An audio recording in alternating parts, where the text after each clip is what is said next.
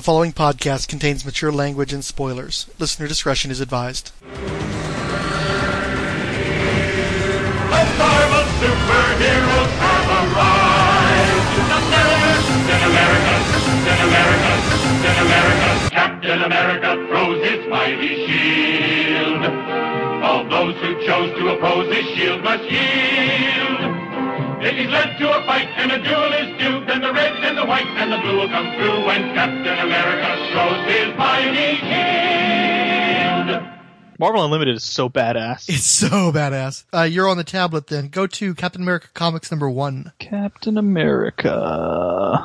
Do you know it's a testament to comic books today that it'll have Captain America and it'll say 1941 to whatever, right? Uh-huh. And then all these other stupid fucking series, Captain America and the Falcon, Captain America and the Mighty Avengers, Captain America 65th Anniversary, Captain America and Crossbones, Captain America and Hawkeye, Captain America and Namor, Captain America and Falcon, Captain America and the First 13, Captain America and Secret Avengers, all of these are from 2009 through present. Right. It's like, what the fuck, dude? Well, in defense of Marvel, a lot of the ancillary stuff that they made prior to the late 2000s isn't on the app yet. So it's not that they didn't make that stuff earlier on, but they haven't all made their way to the app. Where all that stuff from that point on, where it's all going onto there now. So you're going to catch every bit of that. But I do think it sucks that you've got Captain America comics running from 1940 until 1948, 49, whatever it is. And then Captain America Comics Volume 2 runs 5 issues in the 50s. Captain America Comics, or Captain America Volume 3 runs from 1960-something until 2001 or some shit like that. 96. And then from then on, it's like, here's the next volume 2 years after the first one, the next one, and nowadays they practically renumber them once a year. So that's the lame part. I'm not seeing the 1940s Cap. Oh, there it is. It's just Captain America Comics. Yeah, they go by alphabetical order, so. All right, you said #1? #1. Captain America, case #1. Meet Captain America, USA, 1941. As the ruthless warmongers of Europe focus their eyes on a peace-loving America, the youth of our country heeds the call to arm for defense.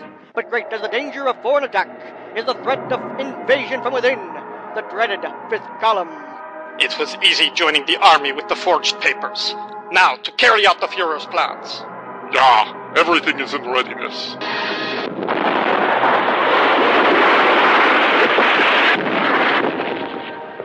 The resulting wave of sabotage and treason paralyzes the vital defense industries. While in Washington... But I tell you, Mr. President, there's no stopping these vermin. They're so firmly entrenched in our ranks that I hesitate to give confidential reports to even the most trusted aide. An army spider with spies is useless. What would you suggest, gentlemen? A character out of the comic books? Perhaps the Human Torch in the army would solve our problem. But seriously, gentlemen, something is being done. I neglected to tell you because, well, I wasn't sure. But now, please send in Mr. Grover. Gentlemen, may I introduce J. Arthur Grover, head of the Federal Bureau of Investigation, who has a plan that may interest you. At the FBI chief's request, the army men disguise themselves in civilian clothes and follow them through a secret door in the waiting car. We're just being cautious, gentlemen. This plan must be protected by the utmost security. They are driven to a shabby tenement district and pull up at a sinister-looking curio shop. This shop is merely a blind behind which our secret is being protected. The door slowly opens, and a gnarled, bony hand reaches for a waiting automatic. Then, recognizing the visitors, replaces the firearm. Nothing to worry about. These men are high-ranking army officials. I'm glad to see you, sir. I think you won't be disappointed this time. The formula has been found. They are waiting for you now. The officials follow the old shopkeeper up a musty stairway, through a maze of decrepit rooms, and stop at a heavily barred door, which opens at a whispered command. Mr. Grover, we were hoping you would come. The astonished men enter to find a surprisingly modern laboratory. The army officials gasp in startled amazement as the wrinkled old shopkeeper sheds her wizened features to become an astonishingly beautiful young woman. The young lady behind the rubber mask is X-13, one of our most trusted agents. Grover and his pretty agent silently motion the army men to seat in a small observation room as the scientists reveal the fruits of their experiment.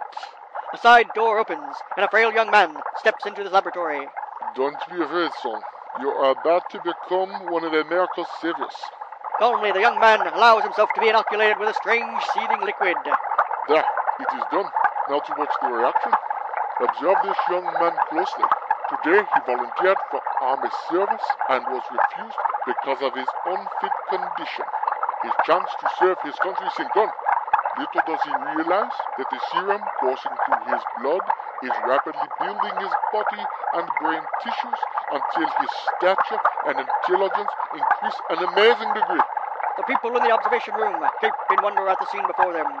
Oh, look! He changed. It works. It works. It is working. There's power surging through those growing muscles, millions of cells forming at incredible speed. Behold, the crowning achievement of all my years of hard work. The first of a corps of super agents whose mental and physical abilities will make them a terror to spies and saboteurs. We shall call you Captain America, son, because like you, America shall gain the strength and the will to safeguard our shores. But the hand of democracy's enemy reaches deep into the ranks of America's high officials. One of the army men witnessing the demonstration is in the pay of Hitler's Gestapo. I'm afraid that this is one experiment that must never reach its final test. Death to the dogs of democracy! Oh! Professor Reinstein! What? The spy's muffled gun speaks again before the group can recover from its surprise. The vial containing the valuable serum shatters into 1,000 pieces. His treachery discovered, the spy turns his fire on the infuriated group in the observation room. Look out, Mr. Grover. Suddenly, the enemy's eyes widen in horror as a terrible vengeance in the form of Captain America leaps toward him. Come on out, you skunk! Half crazed with fear and pain, the spy stumbles into the laboratory equipment in a frantic effort to escape the terrific beating. He becomes enmeshed in powerful coils of wire which, like bands of death, cause 1,000,000 volts of electricity to burn out his life. Nothing left of him but charred ashes, a fate he well deserved.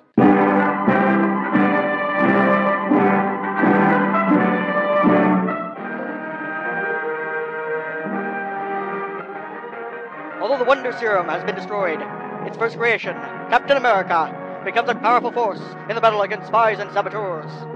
Who is Captain America? A whole nation thrills to his daring exploits. His name becomes a symbol of courage to millions of Americans, and a byword of terror in the shallow world of the spies. At Camp Lehigh of the United States Army, Bucky Barnes, mascot of the regiment, approaches Private Steve Rogers. Oh, Steve! Look at this! Captain America's done it again! Boy, how'd I like to meet that guy. I wish I could be like him. Maybe you can, Bucky. Maybe you can. That same night, when Bucky visits Steve's tent, he makes a startling discovery. What in? Hello, Steve. I came down to... Why, you're Captain America! You little rascal. I ought to tan your hide. I guess you got me dead to rights. I am Captain America. Gosh, gee whiz golly, I never thought. From now on, we must both share the secret together. That means you're my partner, Bucky. And so Bucky's dream is fulfilled as he fights side by side with Captain America against the vicious elements who seek to overthrow the U.S. government.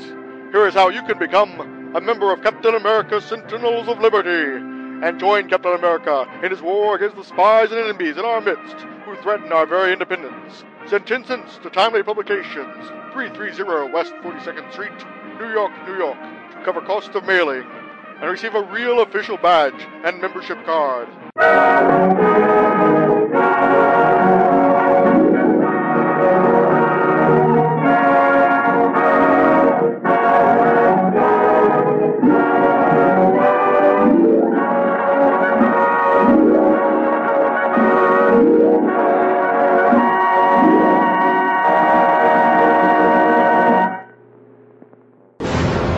Diabolu Frank.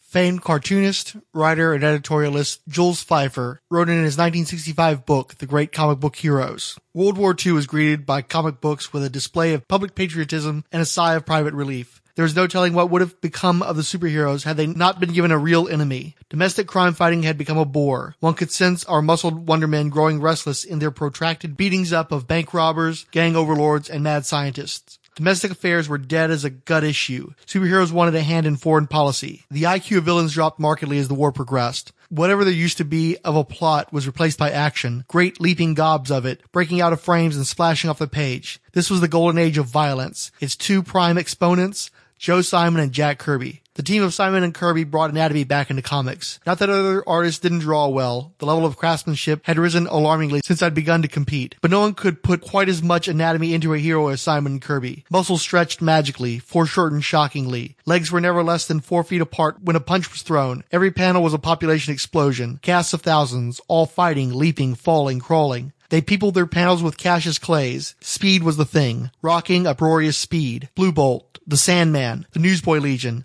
the Boy Commandos, and best of all, Captain America and Bucky. Like an Errol Flynn war movie, almost always taken from Secret Files, almost always preceded by the legend, now it can be told. Count Dracula.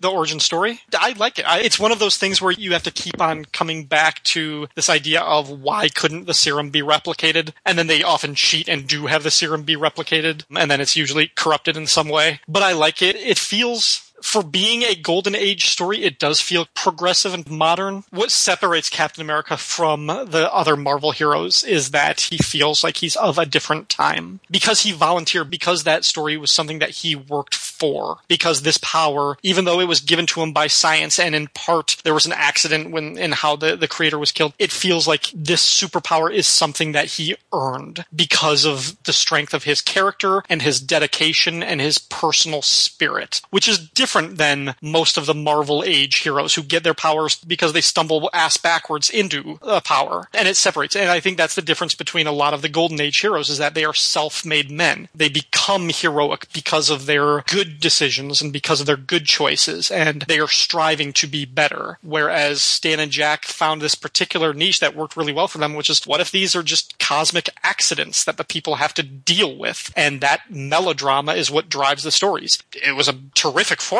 It revolutionized the industry. But I like Cap being the outsider for that formula. He is of a different generation. That's not how he acquired his powers. In my message board days, they would always want to talk about which hero would you take from DC and give it to Marvel, which hero would you take from Marvel and give it to DC. And usually it came down to people wanted Batman in the Marvel Universe and Captain America in the DC Universe. And the problem is the Marvel Universe won't support Batman because Batman has become the end-all be-all of DC Comics, even greater than Superman. And the Marvel Universe is too egalitarian. At some point, Batman would have to fall for somebody else because the Marvel Universe won't allow that sort of alpha figure that dominates everybody. Whereas Cap in the DC Universe would just be another member of the JSA. He makes sense only because he stands apart from all the other Marvel heroes. That he is the only true Golden Age character they have, because Namor was not a Golden Age character. He was an anti-hero well before that was a thing that happened in comics. And the Human Torch doesn't matter anymore, and he was also an anti-hero. He works in that universe specifically because he doesn't necessarily feel like a part of Stan Lee and Jack Kirby's framework.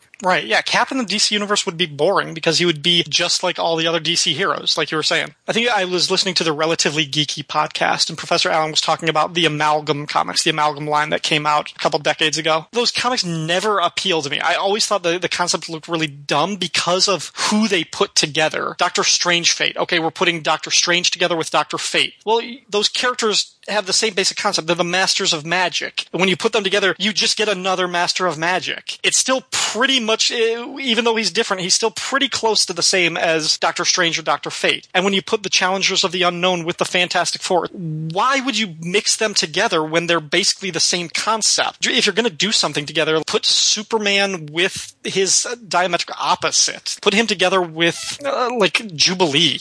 Like, try doing something like that, just because that would at least be unique. Basically, it acknowledges the derivative nature of both universes, how they repeat themselves. They did a trading card set, and I like the trading card set better than any of the comic books, because seeing the two similar concepts mashed together in one image is alright. It's kind of cool to see how they play off each other. But when you try to tell an actual story, you're right. You're going to boil it down to its very essence. Wong's going to hang out with Inza or something along those lines. It's the same old thing. It doesn't work very well as a story. Sort of a nice little drawing, which is all over the internet these days anyway, so there's nothing special about Amalgam at all anymore. Mr. Fix-It. Actually, out of all of them, I find his origins kind of the most fascinating. Out of all the origins? Or out of the Marvel? Yeah, or? Well, of course. Well, the cool thing is, because, I'm a huge Hulk fan, they're based on science. It's not a Norse god, and they weren't born mutants, and they weren't hit with some even the Fantastic Four, it's science. the atomic age type shit. That's such a cool period. I personally love that 50s atomic era weird universe. I'm a big Fallout fan, the game, and they have that game where it's captured in this 50s universe, and the bombs actually go off, and then so you have this creepiness to it. I don't know.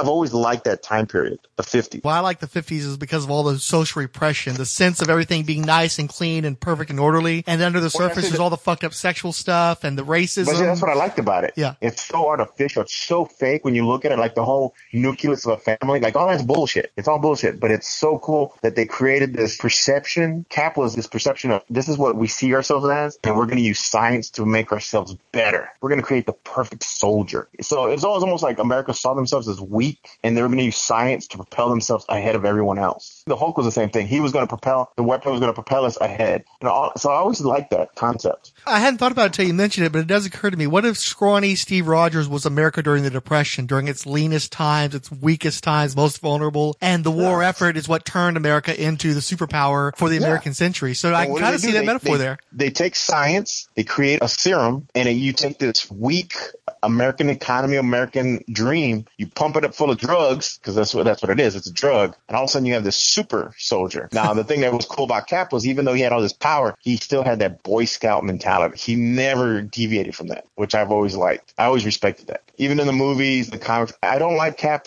Whenever, like, I know you used to get nuts when I would tell you it'd be cool if Cap had a bastard son. I like the fucked up thing, but the one thing I have to respect is Cap was always the straight line. You knew where he stood. Well, you did like the bit from Ultimates where it turned out that Red Skull was his kid, though. Yeah. Well, the Ultimates, they fucked up because the world around him was so messed up that he came off almost, I don't want to say racist, but yes, he's stuck in time, but his mentality never evolved. He's actually fighting against what he fought for, which I always thought was kind of trippy in the Ultimate world. In the regular Marvel universe, Cap, he was your solid rock. You could go to Cap, and if Cap said it was going to get done, it got done. He would push himself to the limits to get it done. So I always liked that. I thought Cap was just a cool character. Great uniform, and the shield was cool as shit. I'm a legal machine. I think Cap has a decent origin. They recently, I think it was Brian Cronin on Comic Book Resources for the Comic Should Be Good section. He did his top 5 comic book origins, and Captain America was 6th place. He was the honorary mention. Number 5 was Iron Man. Number 4 was, I believe, Superman. Number 3, shit. I know number 2 was Spider-Man, and number 1 was Batman. Okay. Who was the number? Shit, I can't remember. So anyway, Doctor Strange. Yeah, actually, Doctor Strange. Yeah. So I think it was Iron Man, and then either Superman or Doctor Strange. Wait, Iron Man, Doctor Strange, Superman. I got it right here. I got it right. Okay. Yep. 6 Cap, 5 Iron Man, 4 Superman. Was there a page change I got to do? Yeah. Did you say Superman was 4? I thought you said he was. Okay, 3 is Doctor Strange, 2 is Spider-Man, 1 Batman. Yeah, I didn't realize that Strange outranked Superman. That's a pretty bold assertion. I mean, that kind of goes by what we've said in this podcast, though. I've been the guy who's been saying Doctor Strange has a great origin for quite a while now. I haven't reread the Lee Ditko version in a while, so I don't know if it's better than the Thomas Atkins one that I tend to prefer, just because of historically that's the one I read the first, and I've got the actual comic book up. So, hey, what do we think about that list? Do you think that Cap has the 6th best origin? Should he be higher? Should he be lower? What? I think 6 is good. I don't think it's as good as Iron Man's. I don't think it's as compelling. Yeah. But it's also, if this were 1941, maybe that's totally different. But we all got together, we read the Iron Man origin, and it was really freaking good, and we all really enjoyed it. We were all surprised at how good it was today. Superman's, I guess, is you give it credit for how early on it was, right? Well, I think it is a good origin, though. I think that is one that works extremely well because of the simplicity and the biblical allegories. It's very functional. That was one of the first superhero origins I ever read because I had the big Superman Treasury edition that had that in it. And it is a very effective, very simple origin. It's not as involved as some of the other ones, but I think it works very well. And it's the first of the origins, so you have to give it points just for existing in a vacuum, essentially. And then you got Doctor Strange's where he was such a shithead before, and then it kind of flips on you. Yeah, I obviously I love that origin to death, and I do think it's one of the best comic book origins ever, so I don't have a problem with that. Of course, Spider-Man is a classic. Yeah, that's where I start to have a problem, because Spider-Man should easily be number 1. Without a doubt, without question. I can't believe that anybody would think that was the 2nd best origin instead of the 1st. I mean, it's got everything Batman's has, right? Actually, it's so much better than Batman's origin. I think Batman's origin sucks, honestly. pretty much straight out of the pulps. There's not a lot to it, especially in the first telling of it. Boy's parents get killed in an alley. He cries. He goes and trains. He becomes Batman. And the worst part is the stupid frickin' I must become something that strikes fear in the hearts of superstitious criminals, whatever the hell the line is. And the bat comes fluttering in the window. That's it. I shall become a bat. It's dumb. I hate that origin. And the thing with Batman 2 is everything that I like about Batman's origin comes from later editions. Batman's origin, I still don't think you've got the perfect telling of his origin yet, but you keep having to add stuff to the origin to make it work better, to make it make sense even. That's part of the problem. With Superman, you don't have to add anything to Superman's origin. It's all right there. It's really simple, but it's very effective. Batman, there's so many leaps you have to make just to get to Batman. I honestly would have issues with it being in the top 5, but if it's in the top 5, it should be at the very back end because it's just not that good. I can see that. I guess I didn't realize the bat part of it was so weak until they have the page here, and I'm like, oh, he literally just sees a bat. And he goes, oh, I'll become a bat. It wasn't like he saw bats when his parents were killed or something like that. Or, well, the thing that they've started using, I think it started with Frank Miller, where he finds the bat cave as a child. That instills in him that fear of bats. But honestly, especially if you're trying to think of something specific to strike fear into the hearts of your enemies, unless you have your own disposition toward bats, you can do a lot better than bats. Bats, especially if you have any experience with them, aren't that scary. They're smaller than mice. If they bite you, they can maybe give you rabies, but it's not that likely to happen. They're skittish. They can't see in the outside of the dark. They're not that intimidating. They're not that impressive. No, bats creep people out. I guess, but a snake would be way scarier than a bat would be. I guess that's true. That's why they have all those snake-themed villains. I guess he is really the only bat-themed guy, right? Maybe, is Vermin a bat, or is he a rat? No, he's a rat. Baron Blood? He's a vampire. Vampires are associated with bats, so if he were a vampire, then it would make more sense, but he's not. How about Daredevil? Daredevil's pretty good. He was bitten by a radioactive panhandler. No, that's not what I'm saying. Daredevil's origin's pretty good. Oh, no, it's a pretty solid, well, but that's another one, though, where I like the setup, but here's the reason why Spider-Man's origin should be number 1. Nobody has ever improved upon it. That first story was told in 1960 whatever by Lee and Ditko, and every time they try to add anything to that story, it makes it less good. The writing is perfect. The art is perfect. Every beat that you need is right there for you. You've got the O. Henry twist. It's just an absolutely perfect origin. Of all the ones that are in the list, you can't fix it. You can't make it better. It's already perfect. You can't improve on perfection. Whereas with Batman's origin, for instance, it gets better every time you add new stuff to it. It gets better. But the thing is there's so many different tellings and so many different variations on it that it's kind of cumbersome because which elements do you keep? Which ones do you throw away? The origin has gotten so big and so long. It's an epic story unto itself. It's not that precise, giving this character in a nutshell kind of story. And none of the other origins are nearly as good as Spider-Man's about getting it right the first time. Everything you need is just right there to get that character, to make him work. I mean, basically the entire Marvel universe is built on the setup to Spider-Man. Everything that everybody identifies with Marvel Comics is from that Spider-Man story. More so than the Fantastic Four, the entire Marvel universe is built on that one Spider-Man story. Okay.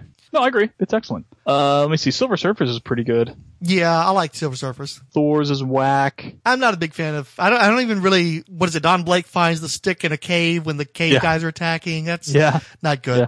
I'm sure we're forgetting somebody's. Oh, there's lots of origins out there. What I do want to say though is I don't actually think Captain America's origin's that great. Okay. He's way too passive. You've got all this story about the saboteurs and then the Reinstein later on, Erskine is working on the formula and the government's all involved and you're like 3/4 of the way through the story before Steve Rogers is even introduced. He hardly has any lines, especially in the original origin story. They don't tell you a lot about who he is. They do a better job in the 1960s version where they explain that, you know, he was 4F and he was patriotic and he really wanted to serve his country, but he doesn't have a lot to do in this one and it feels super rushed because they jump straight from Super Soldier Serum to him being Captain America and then Bucky is even introduced in that first story. It's too much. It's too busy and there's not enough of Steve Rogers in a story that's supposed to be about that character. Okay, so then I guess there's kind of two ways to look at it. There's the origin itself of you take the scrawny American, you give him the injection, now he's Captain America. The person who gave him the injection's killed, so now he's the only one left to save the United States in World War II. That taken as a whole is a pretty good origin. Actually reading it, okay, I mean, to me, I guess that's kind of two different things, I suppose. And you're right, I guess a lot of it, there are so many different retcons and fleshing out later on that maybe sometimes people mix that up with the original origin. So maybe that's what it is too. I'm projecting what I know of Cap's origin today as being Cap's origin. So if they didn't really go into as much of who Steve Rogers was, then yeah, I guess that would not make it as a powerful origin as you would think it would be. Well, and the truth is, I've read a lot of the different variations on it they've had in the comics, and I honestly think that the best telling of Captain America's origin is in the movie. I think it does an excellent job of capturing who Steve Rogers is and the whole of the character across the decades, so you have a real sense of him. Because if you don't care about the actual hero, then why should you care about the costume? And I like, too, how they incorporated Agent X-13 into his story and made it her story too without her overwhelming anything and using her as a means to get to know the actual hero of Steve Rogers. I think the movie does an excellent job with that origin, probably more so than any place else I've ever seen. Okay. But it's great. Yeah. It's great. But I guess I haven't read enough of his flat out origins to compare him. Mm-hmm. But I mean, I could see that you're right. They do a really good job of driving home who Steve Rogers is, what his motivations are, how nerdy and inept he is. They do a good job of making him be such a good guy. You know what I mean? Like, Steve Rogers is a good dude. He's got the soul without the physique. What? He's got the soul of the hero. He just doesn't have the physique. Correct. He just needed that one person to believe in him and to help him get to a place where he could do the most good for people. Correct. Yeah, it's good stuff. Yeah. Which is actually part of the reason why the Spider-Man origin is so great, is because here's another scrawny, nerdy guy who is given this extraordinary power, and then he uses it to become a bully and beat up the same kind of athletes that beat him up, and to make money and to make a big name for himself. And he doesn't immediately become a hero. It takes that tragic turn to make him realize why he was given those powers in the first place. Exactly. Where Steve Rogers was just waiting for that opportunity, and then he was going to make the most of it and do the most good for everybody. Yeah, so if the origin rushes through it and cuts out all the stuff that makes him identifiable, then yeah, you're right, it's a little weak.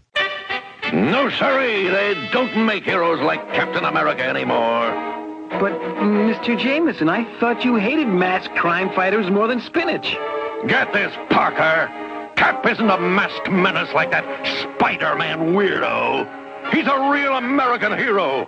Maybe the greatest hero this nation has had since Herbert Hoover. Oh, well, I remember Cap back during World War II and how he almost won the war single-handedly. Why, Jonah, you sound like Cap was a boyhood idol of yours. He still is, Robbie.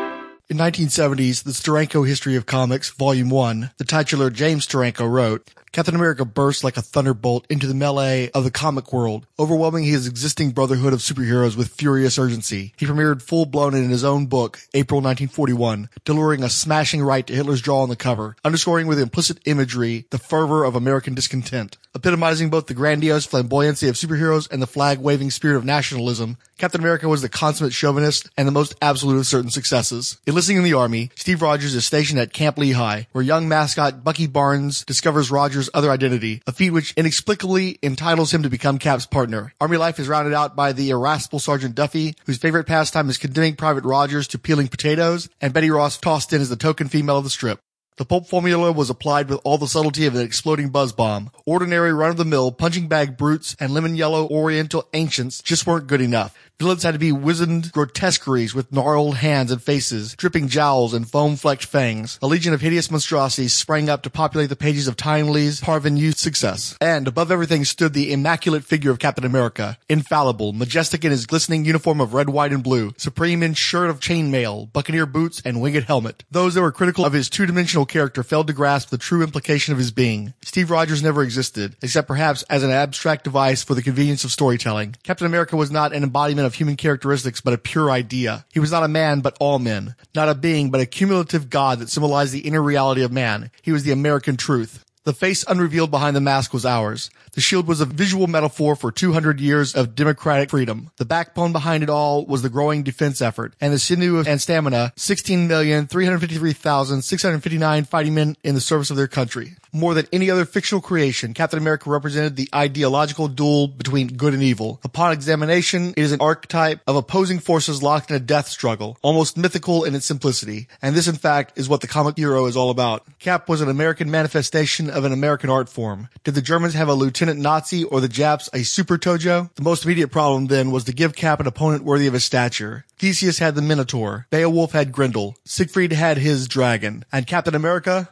the Red Skull. Spawned from the Nazi terror, he too found his malevolent way into the premiere issue. Like his adversary, the Red Skull was not a man, but evil incarnate. The figment of a nightmare suddenly manifest in the real, ordinary world of comics. He was to return again and again over a period of 30 years, never dying, his immortality proving conclusively his nature as a non-human entity. He was the ultimate vision of anarchistic evil. Malice, murder, hatred, fear, and revenge ever rallied around him. Cadaverous and repelling with his crimson headpiece. We were never sure it was one. The Red Skull was feared even by the Nazis who claimed his allegiance. Skull and shoulders above the rest, he reigned as the Advocatus Diaboli of comics. Captain America was an unprecedented success. The first issue sold out. Superhero business became the comic publisher's holy grail. Suddenly, every company, Timely included, began spawning a profusion, nay, a teeming multitude of red, white, and blue, starred and striped and spangled imitations. Within 3 months, the population explosion had become so rampant that Timely issued the following statement. Imitators beware. Now that Captain America has attained such a vast following, many comic books are attempting to copy his costume and deeds. The publisher of Captain America hereby serve notice that they will prosecute to the full extent of the law any and all such acts of infringement.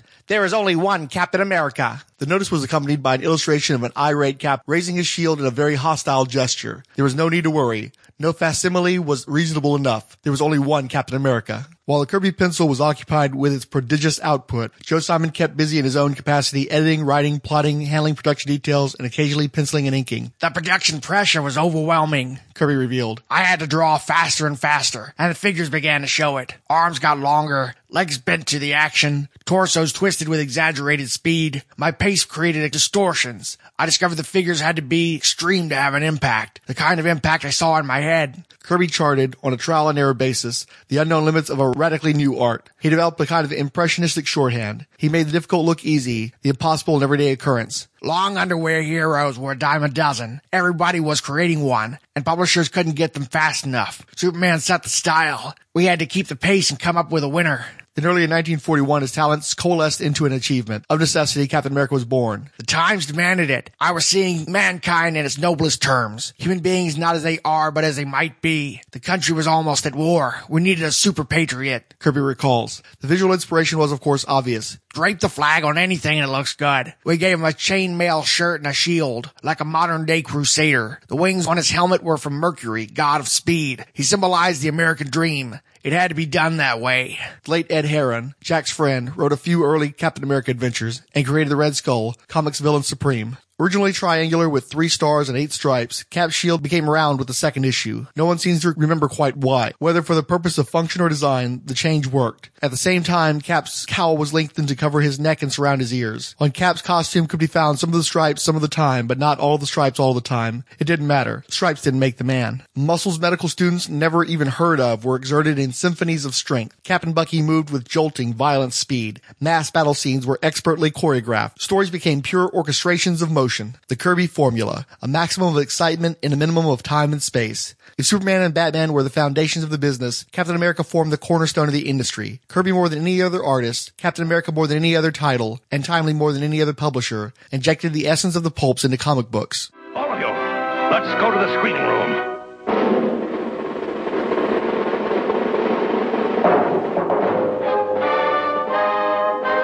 The legend of Captain America. The world was being torn apart by a great global war. The United States needed a hero, an invincible super soldier. And that hero appeared in a star-spangled costume. His name, Captain America. His deadliest foe, the monstrous Red Skull. Either, would you call, no, you probably wouldn't. I would say Arnim Zola, just because of how crazy and insane he looks. And if it wasn't that, like, would you call MODOK a Captain America villain, or is he more? Oh, he's absolutely a Captain America villain. He was created to be a Cap villain. He just expanded to the greater Marvel universe after the fact. Okay, then I would say MODOK, actually, just because he's even more crazy looking than Baron Zemo. Is there any specific stories with either one of those characters, or is it just the concepts alone? It is purely concept. It's like one of those things, like sometimes villains will just strike the right chord with me because there's some, as you'd say, some primordial element to it. In DC, I love Gorilla Grodd just because the idea of a talking ape with mental powers, with psychic powers, that floors me. It's so awesome. It's the same thing with MODOK. It's just this giant Humpty Dumpty head with tiny little spindly arms and legs, and he floats and shoots lasers out of his forehead. Fucking awesome. Well, plus his name's an acronym, and part of the acronym is designed to kill, or designed only to kill. Designed for killing. Designed only for killing. That's just awesome stuff. Yes, only for killing. Which is clearly not true. He has other ideas and other things going on. Yeah, he really hasn't gotten a lot of killing in. They should have him do something to build him up a little bit more. But I like the pure ridiculousness of it. He doesn't have to be validated. Fucking MODOK, man. Look at him. He's a mental organism designed only for killing. Fucking MODOK. I like them because I always feel like Baron Zemo and Red Skull, they kind of get lost together because their motives and their plans are usually so similar. They're kind of interchangeable a lot, even though their visual looks are so different. I think that they're both stereotypical megalomaniacs, world-conquering type villains, but they do have some strong differences if you read a lot of those stories. But the problem is, DeMatteis used Zemo a lot, and then in Thunderbolts, Busiek and Fabian Nicieza used them a lot. But in terms of Cap, he hasn't appeared that often. And he did not appear often at all, and they had Breaker run. I think he only turned up for the Winter Soldier material, right? So they could pit Bucky against Zemo. Yeah, once. But even that, I think that was after Steve Rogers came back. And then Zemo was around because Zemo was trying to exact revenge on Bucky. But the point being is that the two longest runs in Captain America history, Gruenwald and Brubaker, each of them had like a Zemo story across their entire lengthy runs. Because I think the Bloodstone Hunt was the only time Gruenwald used Zemo in any significant fashion, and Brubaker only used them the one time in that latter-day story. So there's not a lot of Cap stories that actually involve Zemo out there. I'll be interested in how they use the character in Civil War. I really liked the actor that they cast. Did you see Drive? It was Rush. Rush. Yeah, with Chris Evans. I did see that, and I thought he was great. He stole the show. The movie was fine. I liked seeing Natalie Dormer naked in the beginning of it. That, it was good in the first 5 minutes. I was like, okay, well, this is worth it. But that character, that actor, and his name escapes me for the moment, but I thought he was phenomenal. So when they said that he was in talks to be in either Civil War or Doctor Strange, I was like, perfect. I still haven't seen it, but I think Mac has and recommended it. The movie's fine. It's entertaining. It's maybe too long for how simple the story is, but he's really good. Chris Hemsworth is good. Red Skull's pretty awesome. I like Crossbones. Now, why do you like Crossbones? I don't know. I think he looks so badass. I think he looks awesome. Even though he's got his helmet tied off behind him with the tassels flapping in the back. That's kind of lame. But I like Crossbones. I liked him from Captain America in the Avengers video game. Yeah, that's it. Okay. My favorite Captain America villain is easily Baron Zemo. And so far, nobody has brought up Zemo or shown any particular interest in him. Of course, Zemo was essentially created by DeMatteis and Zach, so that doesn't hurt. He'd been created previously, but he was revived by them, and he was much more fleshed out by them. And I thought they did some great work with the character in Thunderbolts as well. I think actually that may be part of the problem is he's gotten to be such a well-regarded villain or anti-hero on his own that he's not necessarily closely associated with Captain America anymore. Right. But I'm a big fan of Zemo. He is my favorite Captain America villain by far. I've actually gotten really sick of Red Skull, and I get tired of that guy popping up in story arcs because he's the go-to guy on every arc. Every run has to have at least one Red Skull story, where I'll go years between good Zemo stories. And as you've mentioned, Zemo is in one of the greatest Avengers stories ever told as well. Yeah, and so, I guess that's why I kind of forget about Zemo too. When I think Zemo, I think Thunderbolts. Yeah. And Avengers, I guess. Kind of? Well, yeah, because he's the one who reformed the Masters of Evil, and his dad was created to be an Avengers villain, as I recall. He wasn't in the Captain America comics. He was just retconned to be a Captain America villain. I think Batrock's lame, but he's treated in the comics as being pretty lame, so they're real about who Batrock is. I actually like Batrock quite a bit. He's a lot of fun, but he's fun, again, for the reasons why you stayed, is he's a good guy to see fight Captain America, but he's not somebody who should ever beat Captain America. I just enjoy him when he beats other people to show that when Batroc kicks the shit out of Punisher, that's where Punisher stands relative to Captain America. The guy who Captain America easily beats would destroy the Punisher, for instance. Oh, I like the Serpent Society. Yeah, Serpent Society's cool. I don't know more about. I don't know about his villains that I specifically dislike. Yeah, one that I really enjoy that they didn't do a great job developing over time was Flag Smasher and Ultimatum. Yeah, I thought that was a cool group, and unfortunately they threw them under the bus for a Red Skull arc, of course. But I thought they were really cool. I really liked the Scourge of the Underworld when he was running around. Yeah, Flag Smasher always looked badass. Well, he's basically Space Ghost, but with a... Right. You know, I like, too, how he has the black and white costume. He's opposed to nations. He's opposed to any sort of nationalism at all. And I love how he worked as a direct contrast to Captain America, who's in these primary colors. He's got a black and white worldview and has no colors in his costume at all. He has the mace where Cap has the shield. It just worked for me. Oh, speaking of, I'm scrolling through. Here's a Flag Smasher issue. Kieran Dwyer and Grunwald. I really liked Super Patriot. I didn't care for Johnny Walker when he became U.S. agent, but I liked him as Super Agent, again, as a good contrast to Captain America, as a different form of American patriotism. That jingoism, that rah-rah, flag-waving without any thought behind it sort of patriotism that he represented. As you can tell, I like the guys that fight Cap on a symbolic level as well as on a physical level. You know, the Grand Director is pretty cool because of the white supremacy angle, things like that. Yeah, gotcha. I can see that. The Serpent Society I always thought was cool. Yeah, Serpent Society is cool. Is that a strictly Cap villain? Are they strictly Cap's villain? Well, what it is they were formed out of a variety of different snake-themed villains from throughout the Marvel Universe, but then being collected as a team was a Captain America thing. Okay, because I remember I guess when there was Anaconda was squeezing him and the other one was going to attack him and... but anyway, see, I think some of that might have come out of the Serpent Society was kind of cool. Yeah, some of that might have. They did that whole back then when they were talking about the movies coming out, and they said Captain America 3 Serpent Society. I was like, well, that sounds pretty fucking cool. I know who the Serpent Society is. Like, it's a group of supervillains that are all like snakes, and then it turned out it was just a ruse. Mm-hmm. A little disappointed. I would have liked to see the Serpent Society. No, I would have behind that. They're one of those ones I like because they make the point that Cap doesn't fight a lot of individual villains. He fights whole teams of super people and still takes them on. Plus, the Serpent Society in the 80s was sort of like his Cobra, so. Yeah, true. Oh, yeah, true. Oh, dude, Red Skull, the Hydra, and everything behind that, the Nazis. Dude, that is, I think, next to Batman, those two have the coolest gallery of villains. Batman's are all like mental psychosis of what his mind is, the breakdown of his mind. Cap, dude, is literally fighting evil.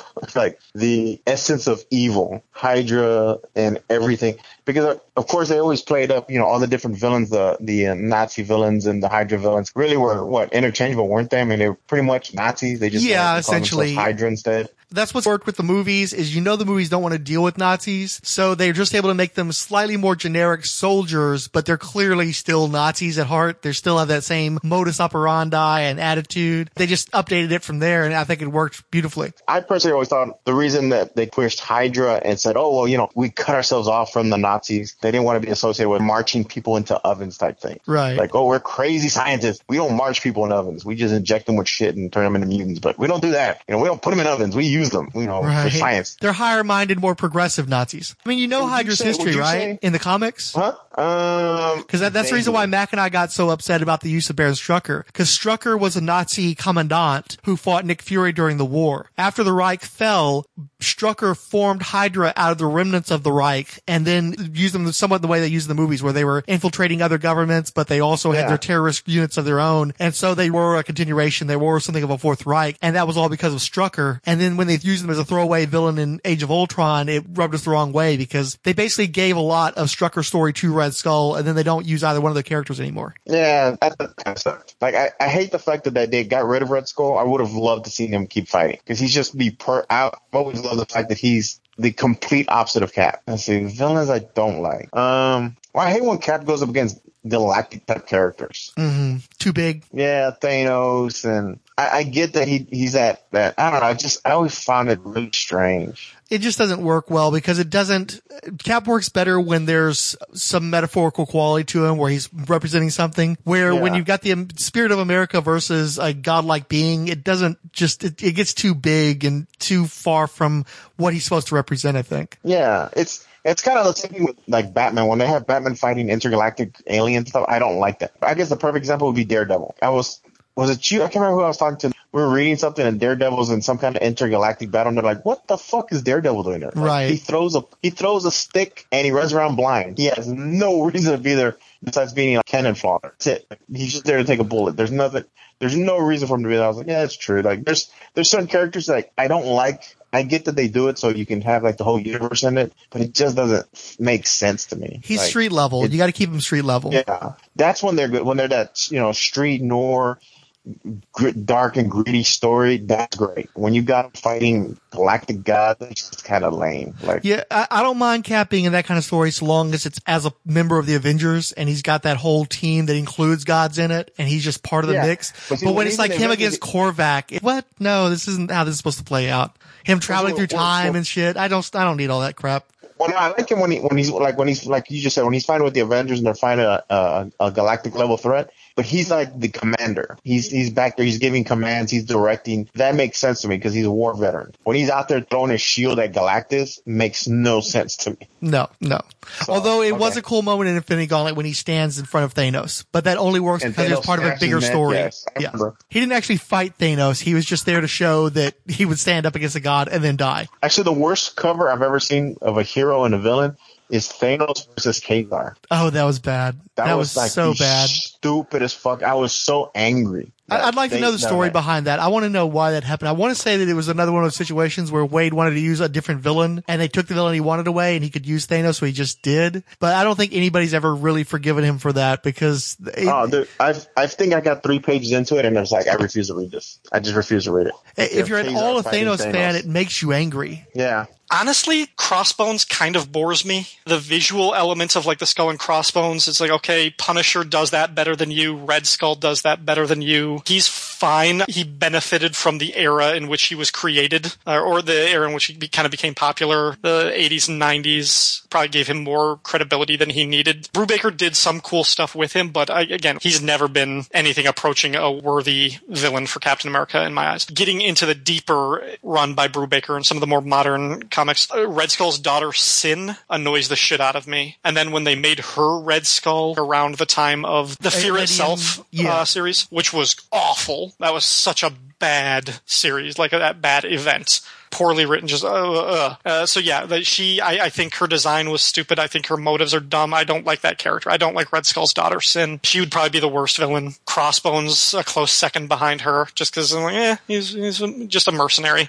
I think Frank Grillo was probably wasted on that part in The Winter Soldier. I mean, they could have just changed his name.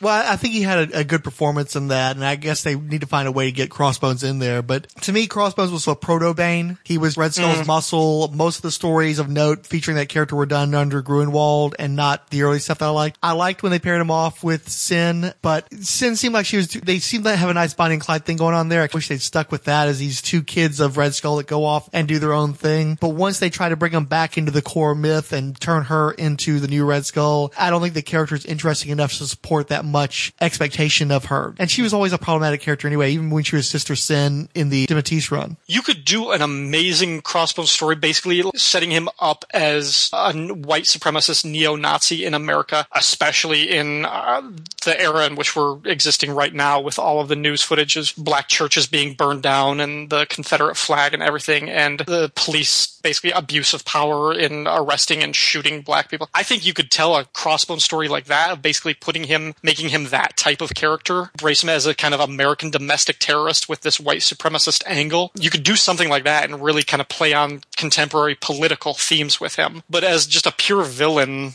in a superhero story, I think he falls pretty short. That's part of the problem with Crossbones, is he betrays his own concept, because the name Crossbones, he's supposed to be related to piracy. He's supposed to be this mercenary. And yet they immediately tie him into Red Skull and turn him into his main henchman, so he's not much of a pirate if he's only working for this one guy all the time. Right. And then as far as the racist themes, if they haven't done that in the comics, it'd be something new for him, where they could bring back somebody like the Grand Director that would plug into those themes much more effectively. But he's already on that wavelength. I just don't like the guy. Plus, he's a rapist. And that's something that they've never addressed well in the comic books once they brought it up. He raped Diamondback on its own without that ever having been addressed properly. I just don't want that character around at all in anything. So I'm hoping he'll just be a throwaway villain in the new movie and then they'll be done with him. But I do like Frank Grillo's performance of the character. It's just he's playing a different character in the movies than what they have in the comics. And that's probably a good thing. Yeah, absolutely. Yeah. But again, they also didn't need to call him Brock Rumlow. They could have changed his name to anything and it would have been fine. Or in any way tied to any kind of reality. You know, nobody in the entire human history has ever been named anything like Brock Rumlow. What the? That's only God. fiction. Oh my God, the Idlehead podcast when you were talking about the Justice League Mortal, when he said Army Hammer, who, like, in spite of not having a human name, I laughed my ass off when I heard you like say that. It's like Army Hammer, who would ever name their child that? There's actually people out there. There's a Hammer family with a hammer crest that looks like, I guess, Arm & Hammer that you have in your refrigerator. I don't know what the hell. So no. God, that poor bastard. Then, in 1945, the war's end. There was a fateful explosion, which hurled Captain America's unconscious body into the sea. There, he was frozen alive, remaining in a state of suspended animation, until many years later, the ice finally melted, and Captain America returned to renew his struggle for justice and liberty. J.M. DeMatteis. Captain America is a very, very different thing because he is an inherently good and decent man. And the trick is when you write those characters is to keep that always in mind but make them interesting. And Roger Stern, who came before me on the book, was wise enough to ground him with a nice supporting cast that he started, and I was able to take that and develop it. He had the relationship with Bernie. I got to take that and develop it, and make him, thanks to the groundwork that Roger did, to make him more human. So that he's not just... Because the worst thing that could happen with Captain America is that he's just a symbol. And if a character is just a symbol, they're not a human being. So you have to find that humanity in the character. And he was one of those characters where I really came to fall in love with the character as I was writing him. I always liked Captain America, great, iconic character. Loved, the Jack Kirby and all that's what Stan did, and I read it over the years. But when I actually sat down to write the character was when I really connected and came to love the character. Real quick, supporting character also, U.S. Agent. Oh, yeah. I always liked U.S. Agent. I thought that was kind of cool. And his Nomad period was kind of cool. Now, are you talking about Cap's Nomad period? Yeah, Cap's Nomad period. Because another guy came along and took that name that used to be I didn't know that. Yeah. I just remember, wasn't it where Cap he felt like disenfranchised with the American dream or something? Sure. Yeah, during the Steve Englehart years in the 1970s, after Nixon killed himself, supposedly, in the comics. He became the lone wolf cruising on a motorcycle hardly down the road type shit. Well, as lone wolf as you can get with an open-chested V-neck and a cape. I always thought Black Widow was kind of cool. On this one I was always a little confused. Cap was unfrozen before or after the Cold War? Let me put it to you this way. In the original comics, the Cold War was still on when he was unfrozen. Obviously, they have to keep moving. So he would have been at odds with the Black Widow. Oh, yeah. Given. Okay. Since you haven't read a lot of Cap comics, then I don't know that you would really know his supporting cast well enough. I get Dum-Dum. You like Dum-Dum Dugan? Yeah, he's always been, kind of, more for the movies, I expect, right? He's kind of cool. But you like him more from the movies since he didn't interact a lot with Cap. No, otherwise. Even the comics. I kind of liked the couple of books I read where he was. I remember at one time he was running S.H.I.E.L.D. and I don't know. He's just kind of I'm not a big Falcon fan. Bucky was like Robin. Like those are characters I just don't care for very much. I'm not big on the boy sidekick notion. And the Howling Commandos, I guess, were always kind of cool. What I've seen of them, but I haven't read a lot of them. Well, what's interesting is because they had to shed a lot of Nick Fury's backstory, it seems like Cap absorbed a lot of who Nick Fury was, as well as being Cap in the Marvel Cinematic Universe. No, I never thought about that. It's true. He did. Never thought about that. I'm trying to think what sidekick I didn't like. Or not just a sidekick necessarily, but like a sporting character or someone he interacts with. Just Bucky. Yeah. And then they kind of made him cool when they turned him into Winter Soldier, I guess. Yeah, I thought he was really cool in the movie. Really? I like Sebastian Shaw had that predatory stance about him that I like. A determined killer. Every time I saw him on screen, dude, I just kept thinking Cable with that one metallic arm. Mm-hmm. I just kept thinking, the dude looks like Cable. Like he looks like what I would figure a young Cable would look like. Yeah, I still kind of hate the metallic arm. As much as I'll give the movie credit for making that as legitimate as they could, it still bugs the crap out of me. I think it's just so hokey and comic booky that I can't get past that. I will agree with you on that. Diamondback, because that was from that Kieran Dwyer stuff. Sharon Carter, That was from the Mark Waid stuff. I like Sharon Carter a lot. I think she's pretty darn cool. Yeah. I was never a Falcon guy. Yeah. I like him in the movies. I know you don't. Nope. And when I was reading, Bucky was never really around. I didn't read a lot of the original Bucky Barnes Bucky. I liked Jack Monroe, who became Nomad. Rick Jones was Bucky for a while there. Everybody seems to forget. And he was okay. Shout out Rick Jones.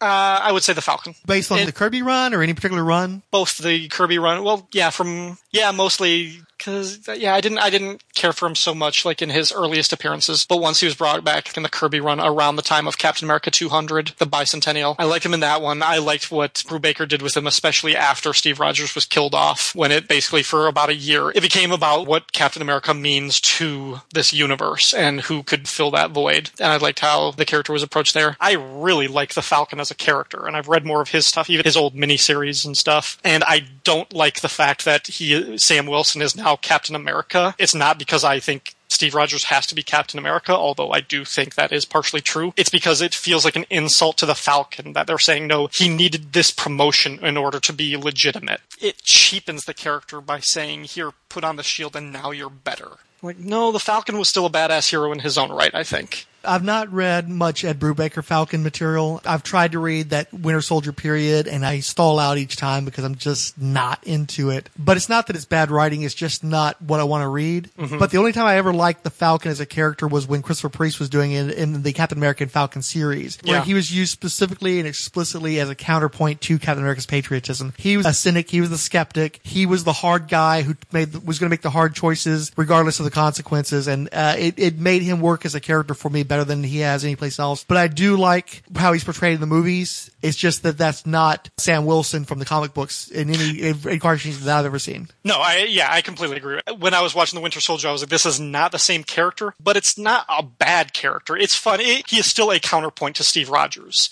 So I think he still fulfills that. He just offers levels. Anthony Mackie brings a very different energy. When you have a buddy cop type of situation, you need that. He can bring the levity and he can bring the perspective, and he's much more the common man. Where Cap, they've really sold him as being the super soldier. He's got such a clarity of vision that sometimes you need a regular guy to just go, hey, Cap, how about this? Yeah. And I don't like how much the military and the government and S.H.I.E.L.D. is a part of everybody's origin in the Marvel Universe. I'm not crazy about that. But I did like at least that when we see Sam in the beginning of that movie, he is working with veterans. He's still approached as a sort of a caregiver, and he's a counselor. And that at least felt a little bit respectful of the character's comic book roots, because you saw how he was... He's not a social worker, but he's coming from a similar place of benevolence. Exactly. So I felt like, I was like, okay, it's not the same thing, but it's a close. It feels like a little bit of a consolation prize, and I'm willing to accept that. I don't like the fact that he had to be Special Forces. I don't like that Hawkeye is a S.H.I.E.L.D. agent, because that feels completely the opposite of what Hawkeye would be in the comics. Well, it's a bit lazy because Marvel doesn't want to do origins, and if you're going to tell how these guys are able to fight at that level, you need an origin, or you need to be able to go, oh yeah, they were a special agent with S.H.I.E.L.D. Oh, they were part of this experimental program involving a flying harness, and he's the only survivor of that particular program. That kind of thing. It's an easy shorthand to get around telling an origin story. I would say Falcon more than Bucky, more than Sharon or Peggy, or I don't know enough about Cap's romantic interests throughout the years. They're all blonde women look the same to me in Marvel Comics. Well, I have a soft spot for Bernie Rosenthal. Oh, yeah, she was during that era. Who was the gay couple that Steve Rogers was friends with? Was that during the Wade run? No, I think that was during the DeMatteis run, because one of them was like killed by the Vermin or something. Right, or he was turned into a monster by Baron Zemo. I don't remember the character's name, but yeah, that was during his run. One of those things that flew under the radar, but it was a pretty big deal that happened. In comics history, it was a big deal that happened, but nobody ever really talks about it. Right, because they never mentioned the word. So. Right, they never made it completely explicit. Right. But yeah, I would say Falcon. Okay. J.M. DeMatteis. When those things happen, it's not because you set out to go, oh, I want to give Captain America a gay best friend. I just had the idea that, it would really be cool, because now this was the 80s, so World War II was maybe 40 years before, as opposed to now where, like, if you're going to have someone from World War II, they're really old. He could still be a reasonably young man, wouldn't it be interesting if Cap met somebody who knew him when he was a kid, and if he was the guy who was Cap's protector growing up? In fact, in the Captain America movie, the character of Bucky, what they did with him is really what Arnie Roth was to Cap. They built on Arnie Roth and turned him into Bucky. And I didn't set out to go, I'm going to go give him a gay friend. It just as I started writing it, it became apparent that that's what it was. So it becomes a surprise to me. So I wasn't on a soapbox going, I'm going to write a story about a gay guy and blah, blah, blah, blah, blah. And it also made sense for me for that character. Here's Captain America. He represents America. He represents all of us. His girlfriend is Jewish. His best friend is a black guy, the Falcon. And so why wouldn't he have a gay friend? And it becomes this all-inclusive thing that really represents all of us, you know? Whether I was doing that consciously, I don't think so. I think it was just intuitive on my part. But it worked, and Arnie was a great character. And looking back, I'm glad that I was the guy who got to do that and put that character out there. Well, it's great, too, because as you said, it's not ham-fisted. It's just a natural progression. Right. I wasn't waving any flags. There he is! It's Captain America!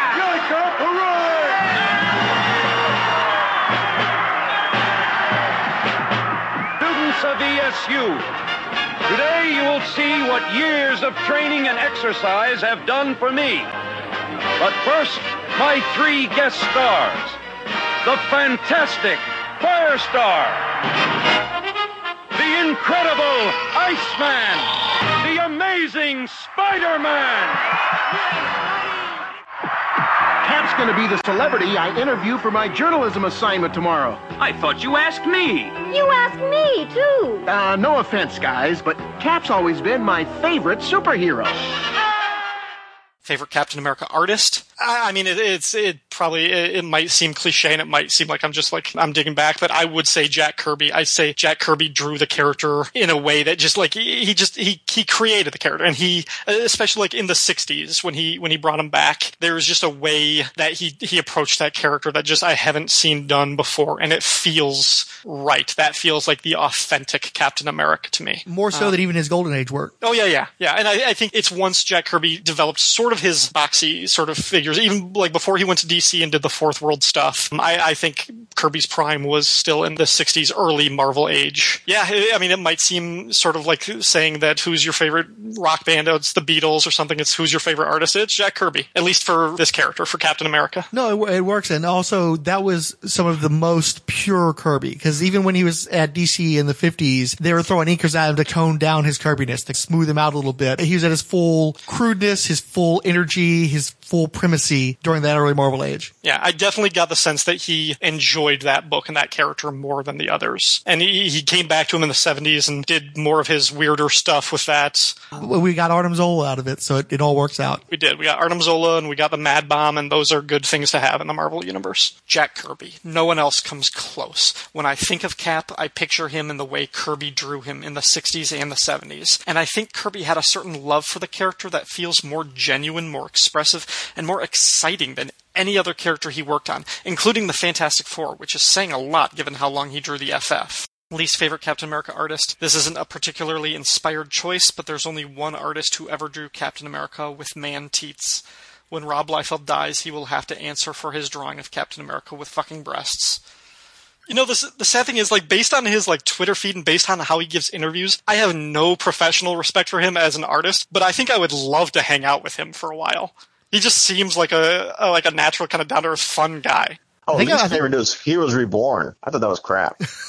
Absolute crap, dude. Oh. Yeah, I'm 2 for 2 on Heroes Reborn right now. No, I know. I've asked 2 people that question, and 2 people have given the same answer. Right? Yeah, it's that they were so bad. Yeah, no, I mean, it's like when I was talking to Count Druncula, he was like, I can't think of anything, and all of a sudden, oh wait, Rob Liefeld! Yeah, that was just bad. In his 2011 book, Super Gods, Our World in the Age of the Superhero, Grant Morrison wrote of Jack Kirby. As a member of the Suffolk Street Gang, he was familiar with the thrill of full-on physical conflict in a way that many of his bookish young contemporaries were not. Indeed, unlike Joe Shuster or Bob Kane, who drew fights at a sniffy remove, Kirby dragged his readers directly into the wild flail of fists and boots that typified the real combat he'd experienced. His figures captured how it felt to somersault through a crowd of antagonists. His heroes and villains clashed in bony, meaty brawls that could sprawl across page after page. Superman might rustle a giant ape for a panel or two, but in Kirby's hands the fight scenes were a thrilling end in themselves. Kirby served in World War II as a private first class in Company F of the 11th Infantry. He landed on Omaha Beach at Normandy 2 months after D-Day in 1944 and proceeded with his unit into occupied France. There he saw action at the Battle of Bastogne, Belgium, enduring frostbite so severe that Kirby almost lost both feet and was finally mustered out with a combat infantry badge and Bronze Star for his trouble. His memories of the war informed his work for the rest of his life. But nonetheless, Kirby portrayed violence as a joyous expression of natural masculine exuberance. When American Nazis marched into the building where Simon and Kirby had their studio, demanding the blood of the Captain America creative team, it was Jack who rolled up his sleeves and went to sort them out. As for Captain America's self, he was Steve Rogers, a skinny non-com who volunteered for a military experiment designed to turn an ordinary man into a super warrior. Like my dad, or Jack Kirby, Steve just wanted to crack at Hitler. And like many men in the populations of the Allied nations, he reckoned he could take the scrawny little page hanger if only there weren't thousands of miles of occupied territory, barbed wire, soldiers, tanks, and minefields between the sniveling Adolf and the proud fist of retribution. Unlike Superman or Batman, Captain America was a soldier with permission to kill. Until this point, the superheroes operated on the fringes of the law, but Captain America's violent work was endorsed by the Constitution itself. Each issue of Captain America was kinetic, brutally overwrought, and sensationalistic. Every cover featured a brand new tableau of imminent super atrocity. A girl, her blouse ripped to ribbons, rides on a medieval torture rack while a leering hunchback, preferably sporting swastika tattoos, threatens her cleavage with a glowing poker. Captain America launched himself through a wall on a motorcycle, destroying a portrait of Hitler on the way and simultaneously repelling a hail of bullets with his stars and stripes shield, while his faithful teen partner, Bucky, mows down Ratsies with the feral glee of a William S. Burroughs wild boy. There would invariably be some combination of boiling oil, rabid gorillas, vampires, or a fiendish snake-fanged Japanese involved. Every square inch of illustration contained a frozen moment of grotesque threat or swashbuckling daring-do. Kirby relied on his remarkable drawing skills to provide a living for his family, and was serious about selling his books in an overcrowded market. Where Superman had flown the Axis leaders to an international court of law,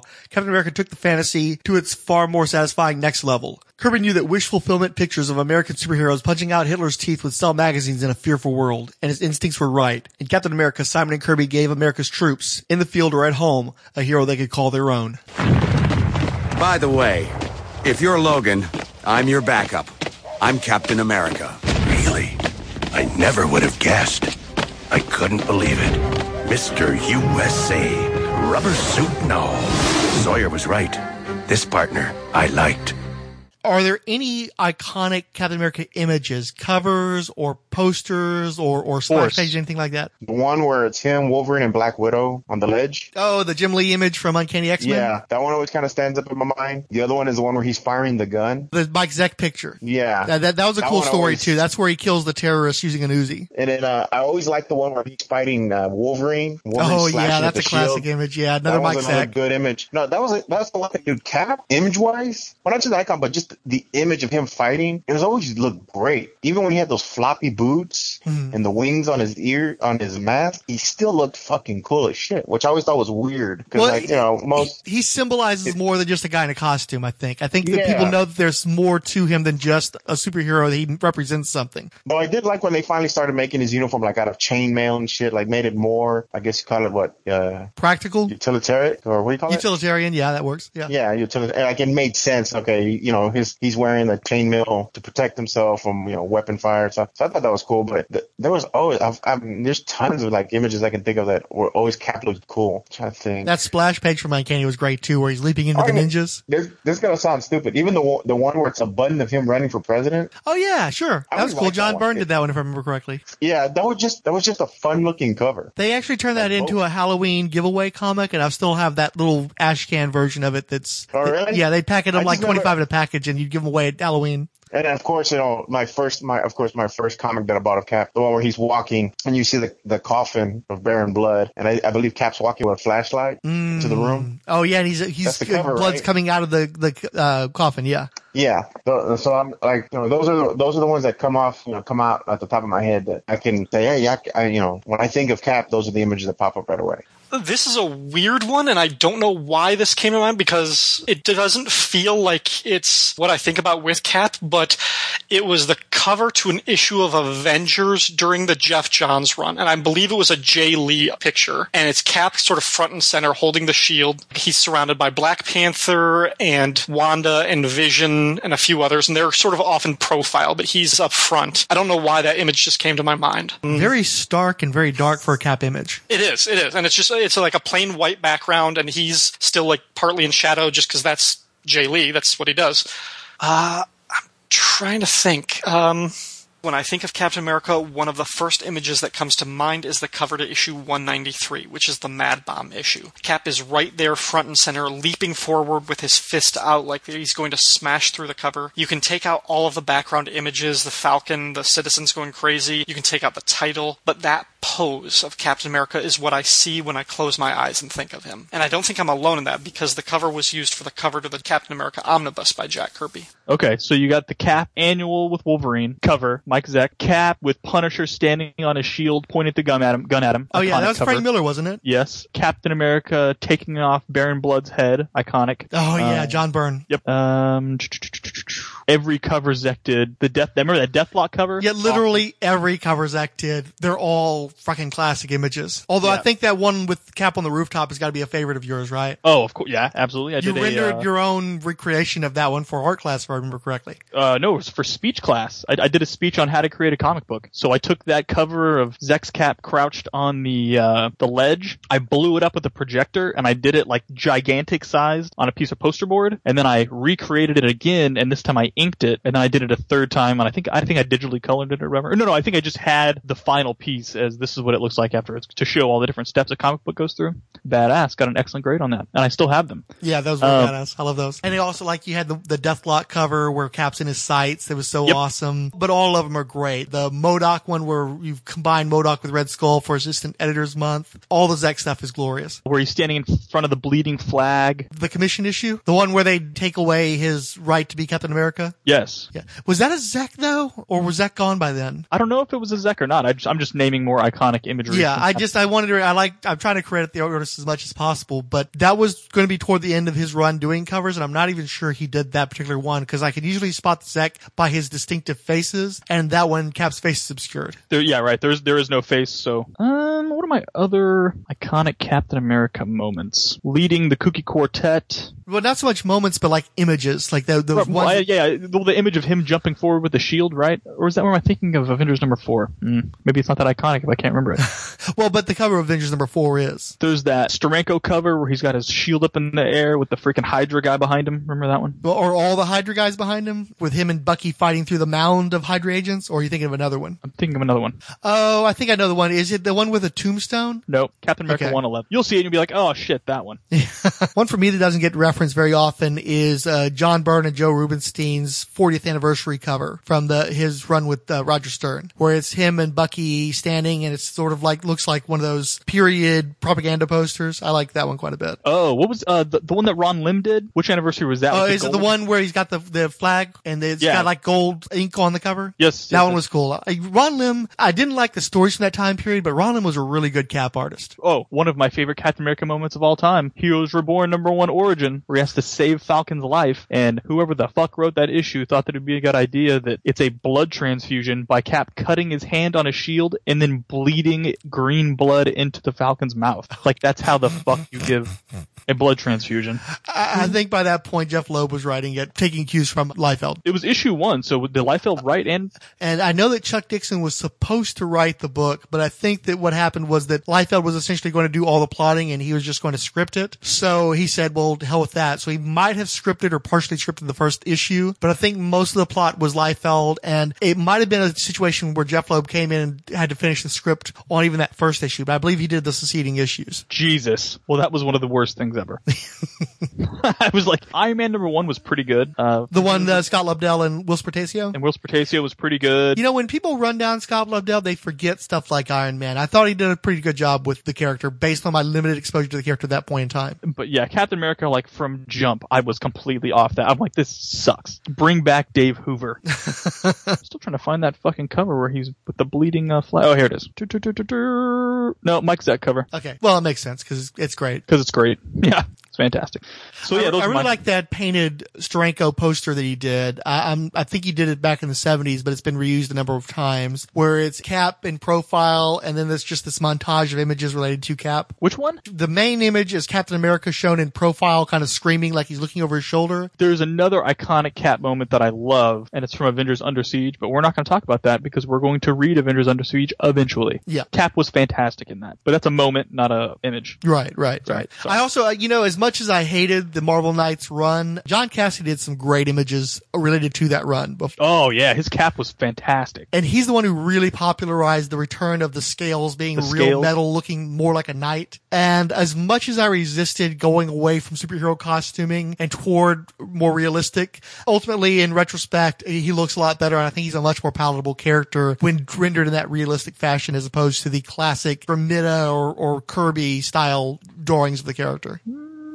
I think that's probably it for me. Do you have any particular images really turned you off besides the Rob Liefeld material? Dave Hoover, buddy. And the Dave Hoover material. Okay. If he's got that super shitty RoboCop wannabe helmet on, or he's fighting, or Cap Wolf, any of that stuff. Yeah, no, Cap Wolf was during Rick Levins. Rick Levins I liked okay. He wasn't like a great artist, but I thought he was better than he was given credit for. And he's the one who started that deal where Cap's blonde eyebrows would show through the mask, which like Jim Lee did? picked up on. Yeah, but he did it first, and that ended up being a nice touch. I thought it worked well for the character. That little peek at his human side is being an individual rather than just a symbol. Hey, agree to disagree. Okay, so you hate the eyebrows? No, I don't mind eyebrows. But that Rick Levins was somehow underrated or something. I don't know what the hell you're talking about there. Well, I don't think he's really rated at all. I don't think people would even really remember that guy. And thank God. From 1997's The Comic Book Heroes, the first history of modern comic books from the Silver Age to the present, by Gerard Jones and Will Jacobs. Lee and Kirby found yet another new spin on the alienated hero. The successes of the revived Human Torch and Submariner made inevitable the return of the company's third Golden Age star, Captain America, particularly since Jack Kirby had helped create him. So the Avengers find him frozen in an Arctic ice block, preserved at the peak of his career by a plunge into an icy sea at the end of World War II. Though still filled with the fighting spirit, Cap is a man reborn into a strange era, and reborn alone. For he learns that his beloved sidekick, Bucky Barnes, died in the same act of sacrifice that left him frozen. What happens next, he ponders. Can't return to my career as Captain America. It would be meaningless without Bucky. I don't belong in this age. In this year. No place for me. If only Bucky were here. If only. Cap joins the Avengers and finds a surrogate Bucky in the Hulk's young friend, Rick Jones. But there is no easy solution for Cap's almost morbid grieving. His transfer of emotion to the unwitting Rick soon take on a powerfully creepy tone. The formula was working. Since the failure of the Hulk, Marvel superheroes had enjoyed nothing but climbing sales. By early 1965, Captain America was backing up Iron Man in Tales of Suspense. Lee tried to remind us occasionally of the poignancy of Cap's displacement as a World War II hero stuck in the 60s, but Kirby dominated the series with action that must have had his adrenaline pumping as fast as his heroes. In Cap's first solo adventure, he's attacked by a gang of thugs armed with automatic pistols and an electronic suit of armor, and Jack treats us to 7 pages of a 10-page story of flying bullets, hurtling bodies, judo throws, crunching fists, bulging muscles, and collapsing furniture, all free of the encumbrance of plot or captions, and executed with the exuberant abandon of a saloon brawl in a big screen western. By this time, Marvel was making enough money that Lee could begin giving Kirby some significant raises in his page rate, eventually the highest in the business. Kirby could cut his workload without cutting his income, concentrating on pumping up his art and moving into a monumental, high-velocity storytelling style that would set the comic book world just as violently on its ear as his early work had a quarter century before. For 3 more issues, Cap fought a gang of acrobatic Nazi assassins, a communist sumo wrestler in Vietnam, and a whole cell block full of convicts. He began a 10-issue sequence set during World War II, in which he and Bucky gaily turned back the tide of fascism. This allowed no room for characterization, alienation, or mourning, but in return, Lee got a little more unity for his Marvel universe. Cap and some of his villains had already appeared in the World War II of Sergeant Fury, and Nick Fury himself, now a colonel and a CIA agent, had appeared in the present when Adolf Hitler resurfaced to annoy the Fantastic Four for an issue. Lee wasn't just uniting the past and present of his own world, but stirring them both up with our world. Kirby's Captain America enjoyed its share of grandeur. Although restricted by the limited powers of its hero and its 10 pages per issue format, it gave us the return of the ultimate Nazi villain, the Red Skull, and the reawakening of some monumental, horrific Nazi death machines called the Sleepers, brilliantly conceived as huge, abstract metal skulls, and a quest for the cosmic cube. Even with that, Jack found room for Cap's struggle with his past, his affair with a woman who was an eerily perfect double of his lover of the 1940s, and his involvement with S.H.I.E.L.D. Meg, bring out that shield!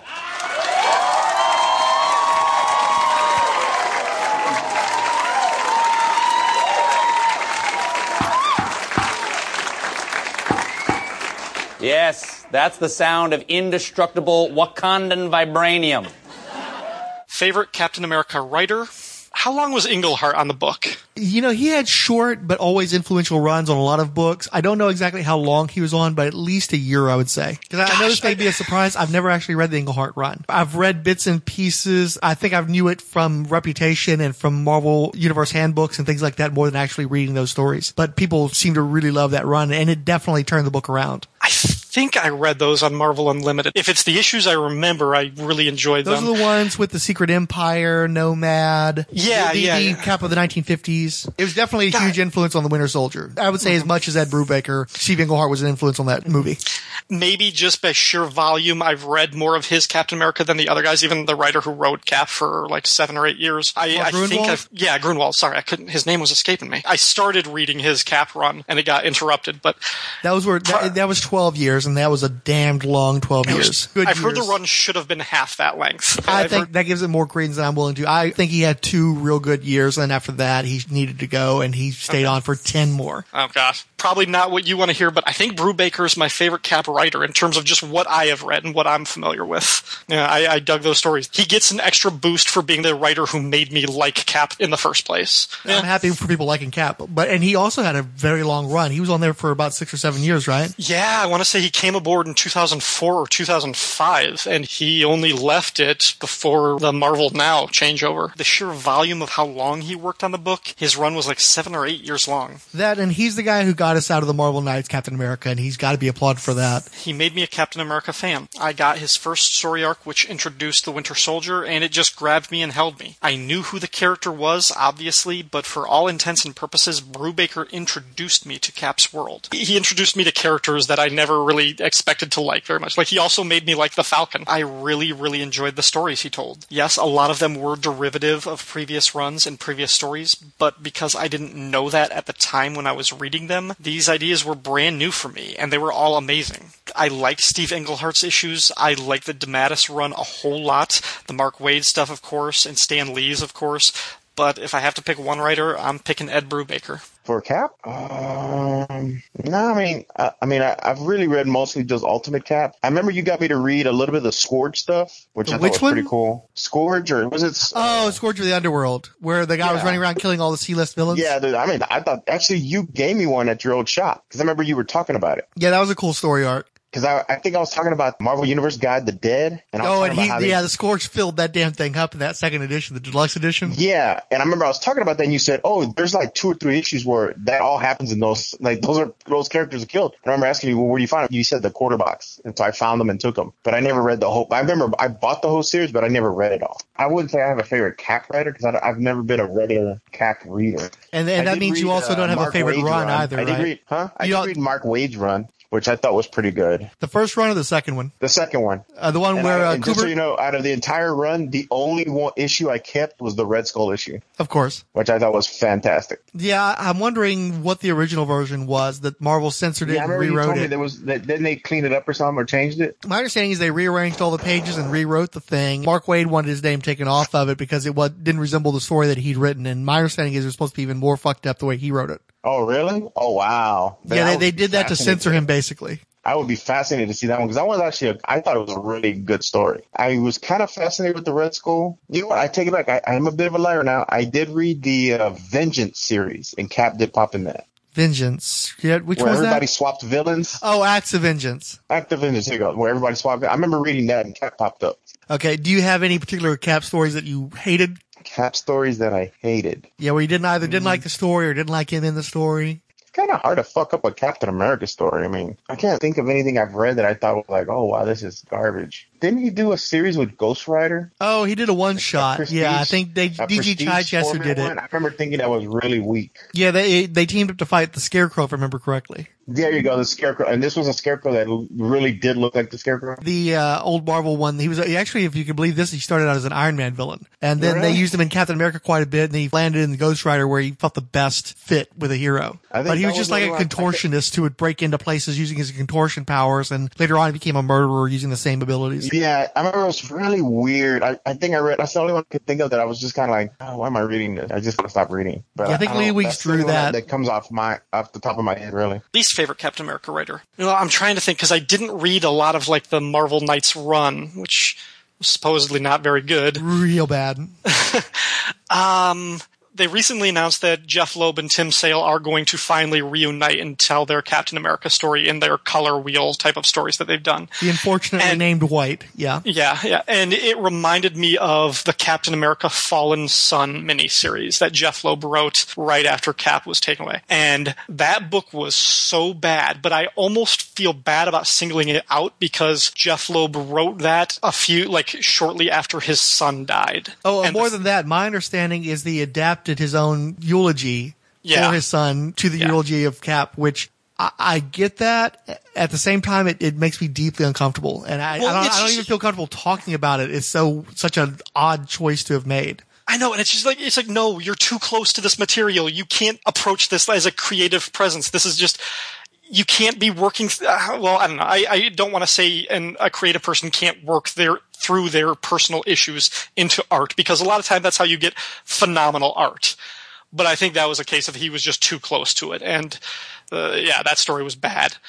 No, for some reason I started thinking of the Ultimates. When the Ultimates came out, I don't know, it must have been something about my mentality. I loved that book by Millar and Hitch. And over time, I've realized that I have Mark Millar should not work in any mainstream continuity. I don't want him to work at DC or Marvel ever again. I don't care if he writes comics ever again, because I don't think he even likes or cares about comics. He just comes up with intellectual properties that he can sell to movie studios. I really loved that hard-boiled, ultra-realistic take on the Avengers when he did the Ultimates.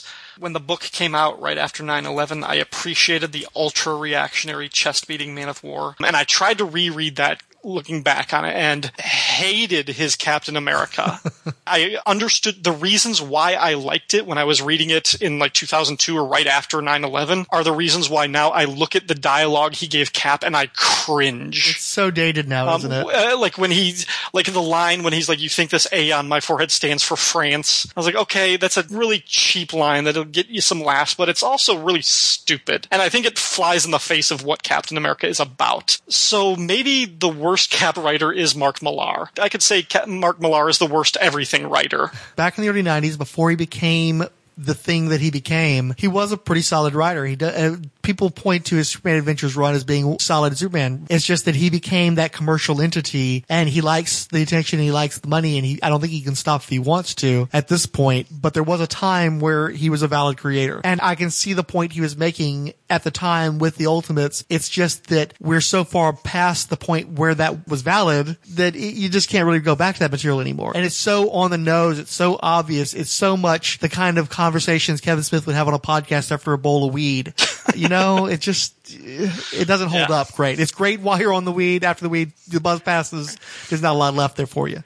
I'm also going to say this now. I never liked Civil War. I didn't like that story. I think it's a good concept with a lousy execution. And that's what I would agree. Which is why I'm hoping the movie will be good. I do too, and I think the differences that the movie are, or the deviations they're taking from the story, will be helpful. Mac has been saying that he's more excited about Civil War than he was about Age of Ultron. After seeing Age of Ultron, I'm definitely more excited. But also, and not that I didn't like that movie, but I think that there will be a more cohesive story in Civil War. But I'm just so looking forward to it because I think this is going to be the most Marvel Universe movie ever. They're making a point of bringing everybody into it and then having them have an opinion and take a stand. And if they don't have General Talbot in this, I'm going to be so irritated. They have to have Talbot in there with General Ross. That would be cool. It would surprise me if they do, because it seems like they're going out of their way to keep the TV universe separate, but it would be a nice little nod if they bring him in. Talbot makes more sense as part of Civil War, as far as how they've portrayed that character in Agents of S.H.I.E.L.D. And I just enjoy Adrian Pasdor's performance of the character so much that I want to see him play off of William Hurt's General Ross. Yeah. Hurt has said that they're playing the character differently in this movie, and I'm curious to see how they're going to do that.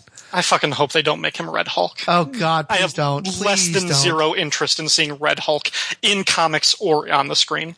I think it was an okay idea for the comics. I think it played out, and then you need to put it away, and unfortunately they haven't made that choice yet to just stop dealing with that material. was your favorite Captain America writer? Or do you have a favorite Captain America run? I don't think I do. I liked the Mark Waid, Ron Garney stuff. The Man Without a Country. Yeah, I like the first run when Scott Koblish was inking Ron Garney. Yes. It made a huge difference when he stopped inking. Correct. And just the story, I thought they lost their vitality. I think that the year off after Heroes Reborn and trying to come back and rebuild the momentum, I don't think they ever quite got back to where they were when they were firing all cylinders in that first run. Yeah, I don't think I even read the second run. I think I only read that first run of theirs. I read some of it for a little while and then bits and pieces after a certain point. I can't tell you exactly when. I just wasn't interested because one of the first things they did was separating from his shield, and that was already a problem for me right there. And then was it Grunwald? Who did the Kieron Dwyer's first run? Yeah, that was Grunwald. That was Grunwald, right? I like the Grunwald, Kieron Dwyer stuff. I don't know if it's any good or if it holds up, but I enjoyed that stuff. I really liked the first few years where you had the Super Patriot story arc that led into the issues with the Council and U.S. Agent. And I really liked the Scourge of the Underworld stuff. I liked Cap's identity crisis after he killed the terrorists. So those first few years of Grunwald are great. And then he stays on way too long. So that's probably it for me. I don't know if I really, like a lot of the Zek stuff, I didn't really read it. That stuff's not easy to get, so I didn't really read a lot of that. I think, well, that's something we could explore on Marvel Unlimited then, because I think a lot of that's on there. Same with the Steranko stuff. I never read a lot of that. Yeah, see, the great thing with the Steranko stuff is I was introduced to Steranko's Cap through his appearances in Strange Tales and the Nick Fury feature. So I always loved Steranko's take on Cap. And then in the late 80s, I managed to get a hold of this, I think it was a 2-issue bookshelf edition that reprinted all the Steranko issues of Captain America, because he only did like 4 or so of them. And so I got to see Steranko in his prime on Cap, and I do love that stuff. I think that Stan Lee wrote for him, or maybe Roy Thomas, but you're really there for the artwork. Yeah, it looks like Lee and Steranko for some of this early stuff. And then I also had the trade paperback Sentinel of Liberty that was put out by a book publisher. I can't remember the name right now. And it collected not only some of the Steranko stuff, so I'm remembering now that I was exposed to Steranko before those late 80s bookends, but it also had a lot of the key Lee Kirby material where he's doing stuff like fighting sumo wrestlers and using judo moves to fling sumo wrestlers around, or where he's taking on frickin' the Hulk and doing okay, that made such an impression on me as a kid. Yeah, so I don't know if there are any decent stretches of Cap that I read. I never read any of the Captain America and the Falcon stuff. No, that run that Christopher Priest did? No. That was after you left, right? Left the comics for the most part? Yeah, that was after I left. Yeah. It's really weak in the beginning because Bart Sears' interpretation of Priest's scripts rendered them incomprehensible. But it got pretty good toward the end there, but it only got a little over a year run in. So it's the second half is pretty good, though. I mean, late 60s where they called it Captain America and the Falcon. Oh, okay. So that's when John Romita did it, and I think Kirby picked it up in the mid-70s from that point. Buscema. Dude, we're Sal Buscema, right? Yeah. I don't think we ever got grace with John. No. And Sal, great Incredible Hulk artist, great Spider-Man artist, not so hot on Captain America. So the Falcon came off the cover in 1968. So I don't know how long it was on there, but it was on there for a while. Well, he came back in the 70s, though, because I think throughout Kirby's run, he was still called Captain America and the Falcon. For real? I believe so, yeah. Buscema Novak Stern, Buscema Milgram, Miller Springer Stern. Oh, by the way, if you're going by the credits on Marvel Unlimited, do not rely on those. Are they shitty? Those are not very reliable. No, those are sub-Wikipedia reliability. So yeah, how about you? Well, as I was mentioning, I got to read the reprints of Lee Kirby and Lee Steranko, but the one that really wrote me was J.M. DeMatteis and Mike Zeck, and also Kerry Gamble was doing some work on Marvel Team Up and Marvel Fanfare around that same time period, and they're the ones that made me really love Captain America. I loved Zeck's Cap so much, and DeMatteis is the guy who made Cap work for me, who made Steve Rogers a character I could relate to and appreciate, and kind of made him something of a surrogate father for me. Certainly a male role model when I was a young kid. I also liked a few years worth of Gruenwald stuff. I think he was mostly working with Paul Neary at that point, though. I think Dwyer was coming in toward the latter end of my interest in Gruenwald. I liked Mark Waid and Ron Garney on that first run. I actually liked, if you remember Heroes Reborn, everybody talks about how terrible the Rob Liefeld portion was, but on the flip side, the run by James Robinson and Joe Bennett, I think, is underrated. I thought that was a really nice run, and I enjoyed that more than a lot of the stuff that Wade did afterwards that does get still heralded. But I did like the Captain American Falcon series by Priest, trying to think of some more recent stuff. The Avengers Disassembled tie-ins that Robert Kirkman and Scott Eaton did, those were pretty good. Having more trouble finding some of the more recent stuff, though. I do want to say, too, I like the Adventures of Captain America and Bucky miniseries that was done by Fabian Nicieza, Kevin Maguire, and I believe Steve Carr did the latter issues of that one. And just the individual one-shots and things along those lines. But if I'm trying to find my sweet spot, my favorite run, it would be DeMatteis and Mike Zeck. When was JM on this book? He was there from the early to mid-'80s. I was just scrolling through trying to find it on. Yeah, and I don't Marvel think Unlimited. he predated Zeck by very much. So once you see the Zeck cover start to pop up, it's pretty much all done by DeMatteis until issue 300. And then that's when Jim Shooter screwed over the story arc that he was building towards, and he dropped the book immediately, and they had some fill-in guys, and eventually Mark Gruenwald took over. But Zeck actually left a few months prior to that to go do Secret Wars, which was the second way in which Shooter screwed him over by taking his artist and leaving him with Paul Neary. Okay, so this is probably where you're right that the credits are all jacked up. Because he did just do covers for a while, right? Or yeah, from about 295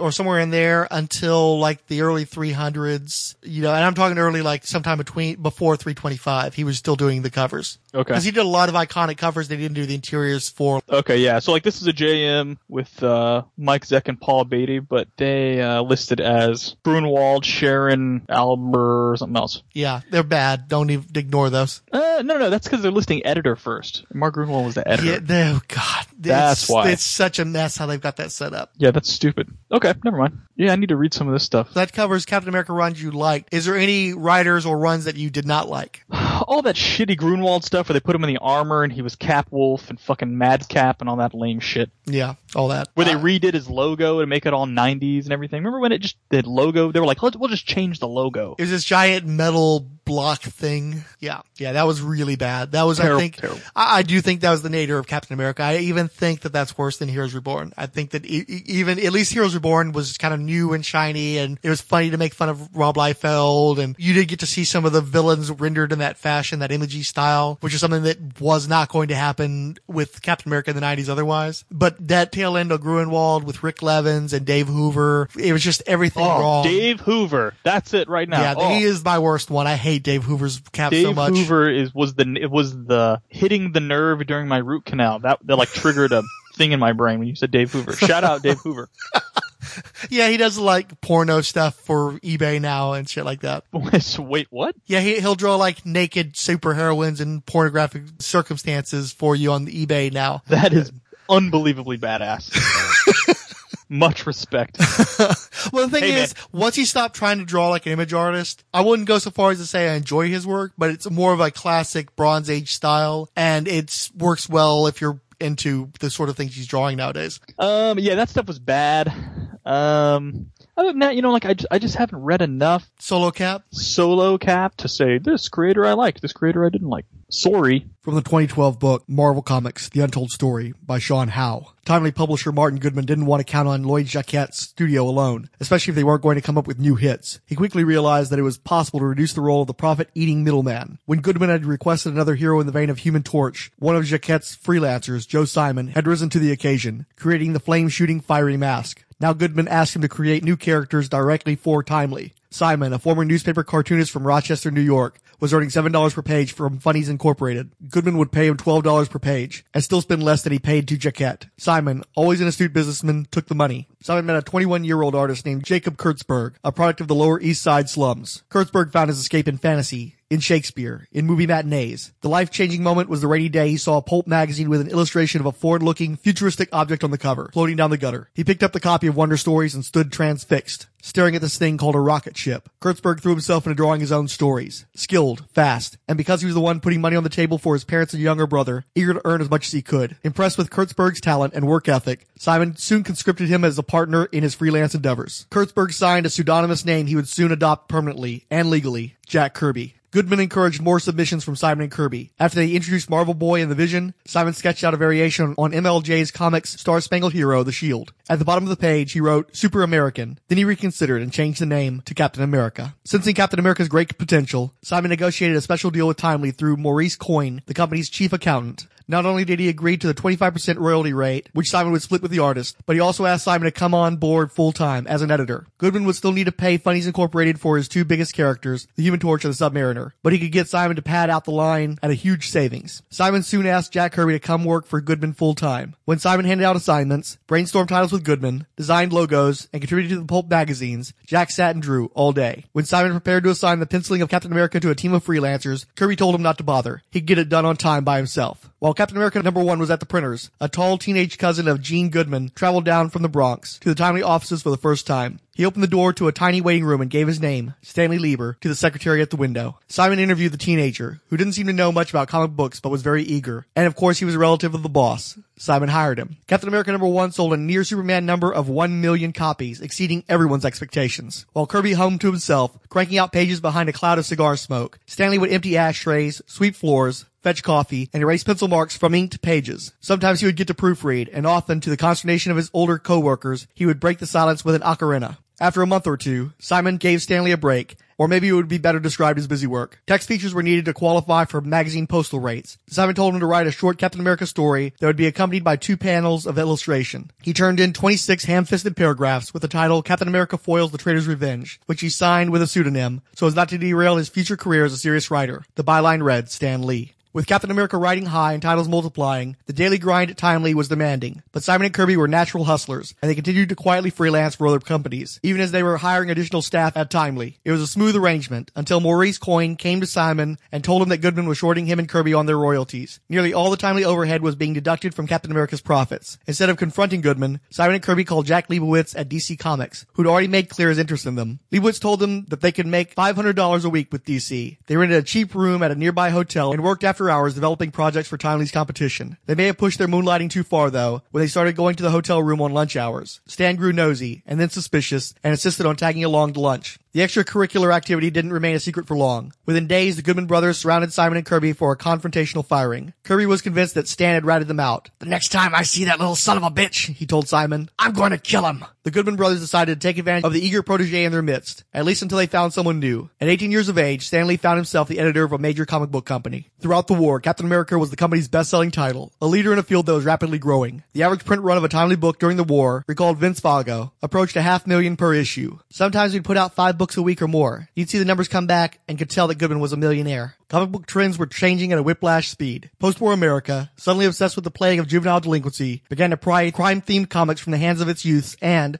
noticing the sultry adulteresses and violent toughs within, figured it had found a smoking gun. Meanwhile, superheroes had waned in popularity, lacking both Axis enemies and a dedicated readership of U.S. servicemen. Lee called for Captain America's sidekick, Bucky Barnes, to be shot. By the end of 1949, the Human Torch and Submariner had vanished, and Captain America remained only in name. Captain America's Weird Tales was a bizarre horror title in which the Captain himself was nowhere to be found.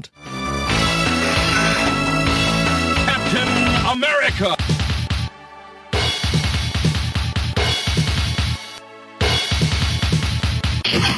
You cannot beat me. Avengers Assemble!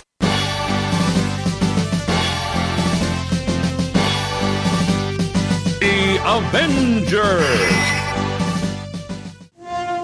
This is Siskoid.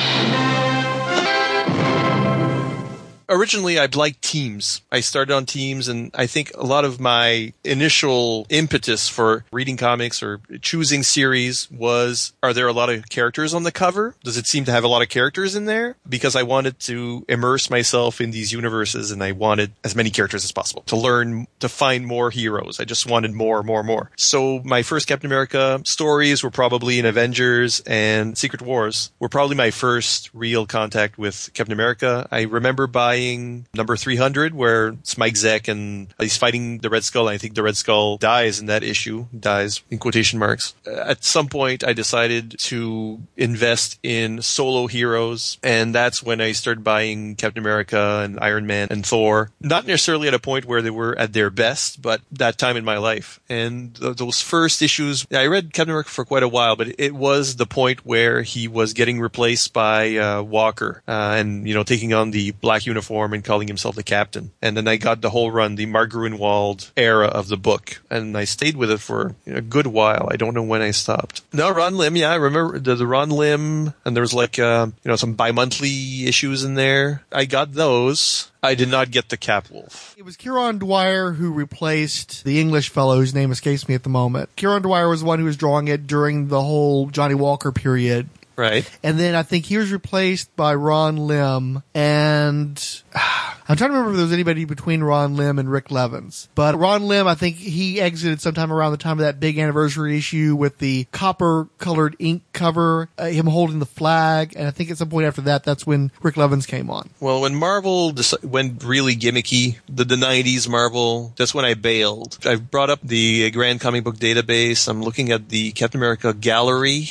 Actually, you know what? My very first Captain America stories were in those black and white French language jumbo books, and it was the second Kirby era. Ah, the 70s stuff. With the Falcon. Those were my actual first Captain America stories. Arnim Zola is a villain for a while. It's those batch of issues. And there's like this fascist, don't remember the name, who overfeeds like the swine or something, if I remember correctly. That sounds familiar. Yeah. So that issue was in there. When I read that, I must have been 9 or 10, and that stayed with me for a long while. The shock horror of it, overfeeding someone whose stomach had shrunk, and that was my first Captain America story. I think I remember reading that one. I didn't have the complete story, but I think I picked up that back issue from another kid in a trade or something. The one thing I remember is that it was an ex-Nazi, and I think he had people in literal ovens. I want to say he was called the Swine, because I think the story had incorporated that name into it or something. Right. I think my last Captain America storyline was Streets of Poison. That's the Ron Lim era. Where he gets coked up on super drugs and beats up Daredevil. Right. And there's Crossbones in there. And then the next issue after that, 379 is November 1990. I think that's where I stopped. 378 is possibly my last issue, and I might even have stopped in the middle of Streets of Poison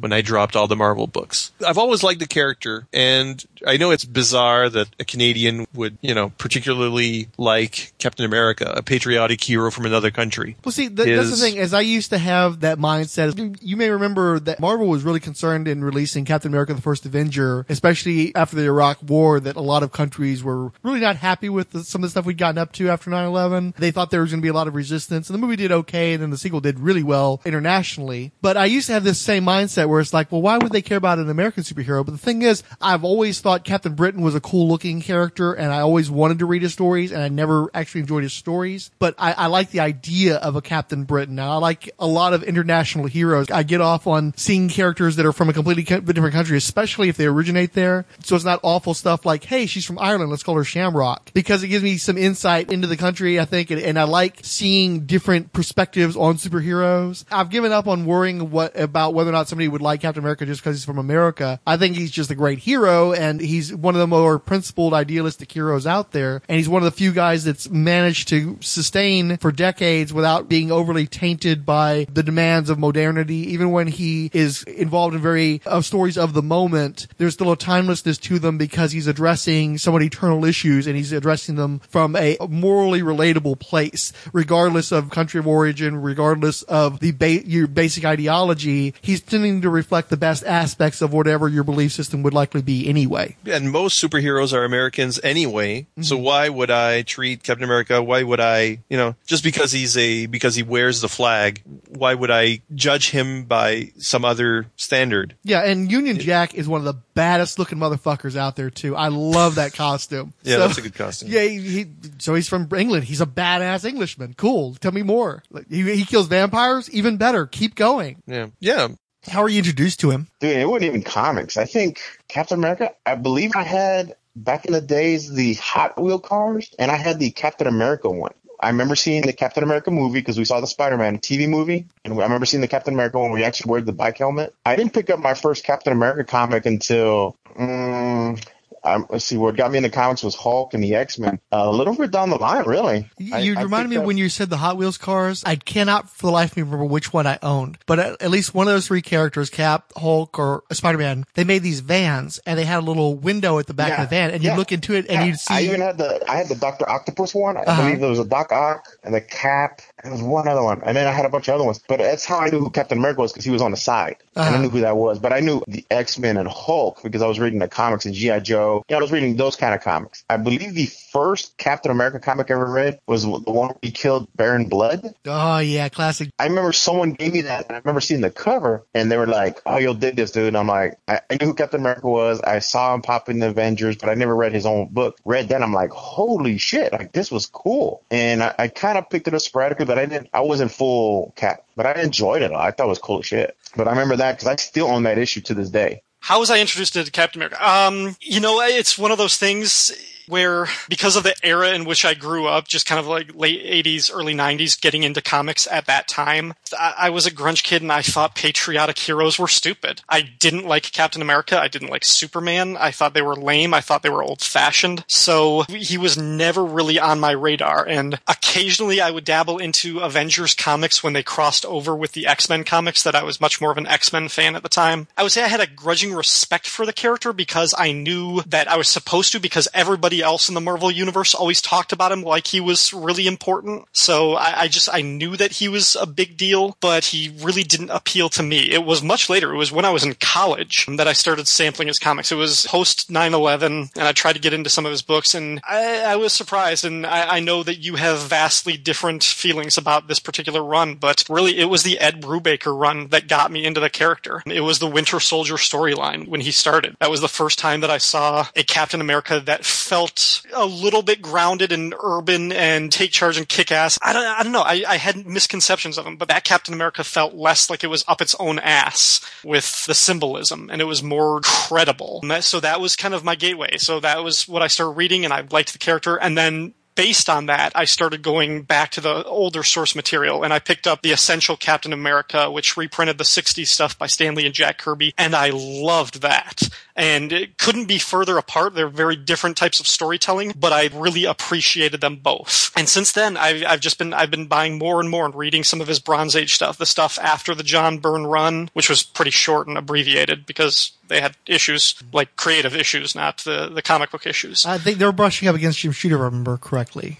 Yeah, and Shooter's dictum about how long the stories could be and when they needed to wrap up their story, their kind of cliffhanger approaches. It was a weird approach. Like I hated him. I had no time for him as a kid, and once I became an adult with I think more of a sense of class and dignity, then I really appreciate the character for what he is. And now he is one of my favorite Marvel characters. I was really weary and nervous about how he would be approached in the films. I didn't think they could pull him off in the Marvel Cinematic Universe. Before Captain America: The First Avenger came out, I thought it was going to be a train wreck. I knew that Joe Johnston was directing it, and the movie that he did before that, I think, was The Wolfman with Benicio del Toro, which was a god-awful movie. I saw it in the theater, and yes.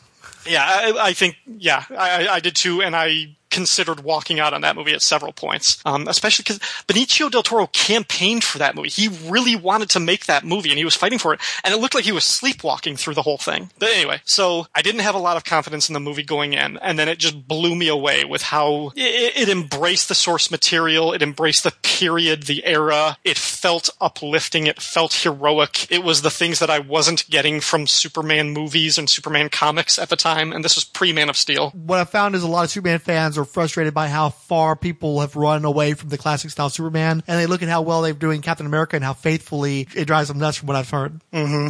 And we disagree on this. I thought Captain America was ill-served by the Avengers movie. I just thought that Joss Whedon didn't know what to do with the character, that it was already crowded, and he just prioritized Captain America last. I didn't think Cap had much to do outside of the action scenes, but he was fine. So it was really the Winter Soldier that blew me away, the movie, Captain America: The Winter Soldier, because that did what the Avengers needed to do for Captain America, was that it established who this guy is in the 21st century and why the world still needs him. That is absolutely what needed to happen, and that's what the Winter Soldier did perfectly. And I think that's why that's probably my favorite of the Marvel movies so far. And then the Avengers Age of Ultron continued that trend. I think Joss Whedon totally got what makes Captain America special in that movie. Even though he doesn't necessarily have the same flashy storylines that Hawkeye or Tony Stark or the Vision have, I think Cap is kind of the uncredited MVP in that movie. Joss really gets to the heart of the character and why he's necessary, why this is his story. And I would point to the signature moment when the massive landmass is is being dropped at the very end, Cap is the last one to get on the evacuation transport. He's the first boots on the field and last man off. And I was like, that is the soldier that Captain America is. And it was a great underscored moment for the character.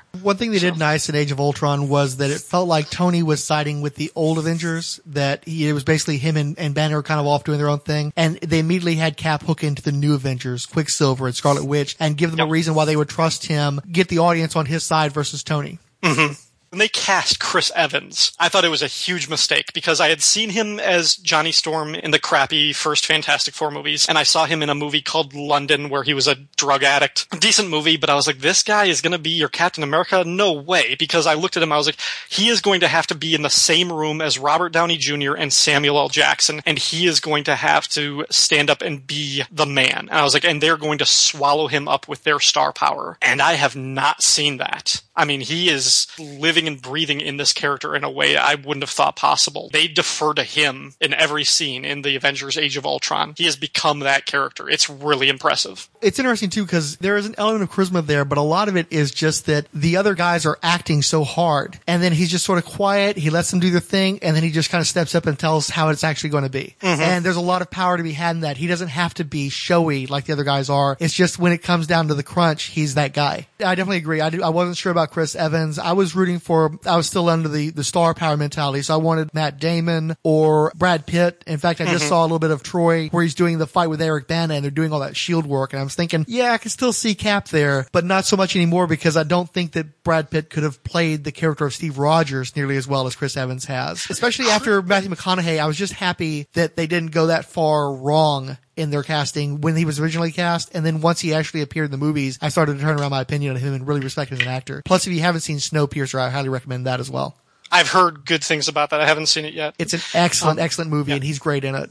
I remember when the Star Trek came out in 2009, the J.J. Abrams one. Hardly anybody remembers this, but Chris Hemsworth played Kirk's dad in the opening scene of that, in like the little prologue. And he's clean-shaven. He had short blonde hair, and I remember seeing him, and I'd never seen him before that. But when I saw that, I was like, this guy would be an awesome Captain America. And then it was like 2 weeks later, he's playing Thor. I was like, wait, no. I was like, wait, you missed it. Make him Captain America. Well, that's playing almost too much too type because he did have that square jawed, steely gazed action hero thing going on in that sequence where I think that there's a little bit of humor in Evans that I don't think you would have had with Hemsworth. Hemsworth humor is different, and that type of humor wouldn't have worked for Cap the way it works for Thor. That's a good point. Ultimately, these guys know what they're doing, and I got to respect them for that. Yeah.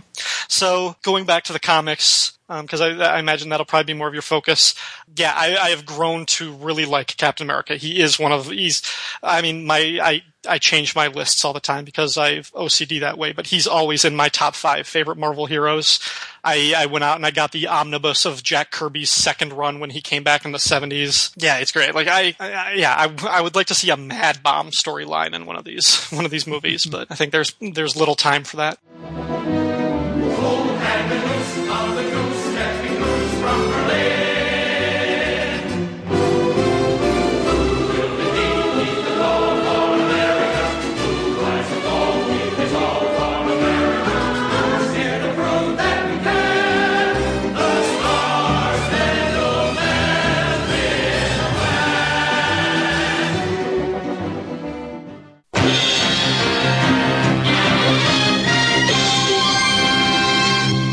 We received new Twitter follows from Angry Old Man Podcast, Backman Bro, Carlos, Chris, Daily Dead News, El Hino, Hafd at Smolamir 751, Ken Kalat, the KYHBB, Mod Aslam Ansari, Pod Underground, Poorly Summarized Podcast, The Pop Culture Pit, The Randominable, Shudham Holsar, Skylar, Sahara, Samurai Bear SBC, Untitled by Mike 1, and Young God Fearful, as well as a WordPress blog follow from Rob Deb, Facebook likes from Keith G. Baker and Martin Gray, retweets from Ange, Keith G. Baker, Paul Joshua T. Ariza, and Shag Matthews, plus Twitter favorites from Anthony Miyazaki PhD, App Taskett, Behind the Magic Podcast, Body Count Rising, Count Druncula, David Fior, Monsters and Mystics, My Social Fam, Odell Abner Dracula, Overnewser Movies, The Park Fanatic Podcast, and Party Roll Podcast.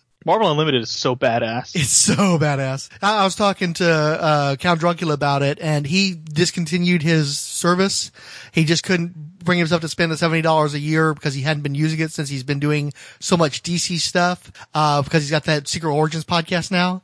And what I said is that $70 a year, I will go for months without even going to the Marvel Unlimited apps. And it doesn't matter because it's so cheap per month. And I want to know that whenever I want to pick up a Marvel comic book that's on that option, I want to be able to turn it on and just go right to it and not deal with any bullshit. No passwords. I don't have to pay anybody anything. It's already taken care of. Are you recording or not? Yeah, recording. So, and I posted this on our Twitter account to see if anybody would be interested. I'm interested in people's opinions on this bullshit. So, torrenting comic books. I actually got into a fucking argument with a guy who tried to justify why he should be able to steal comic books online.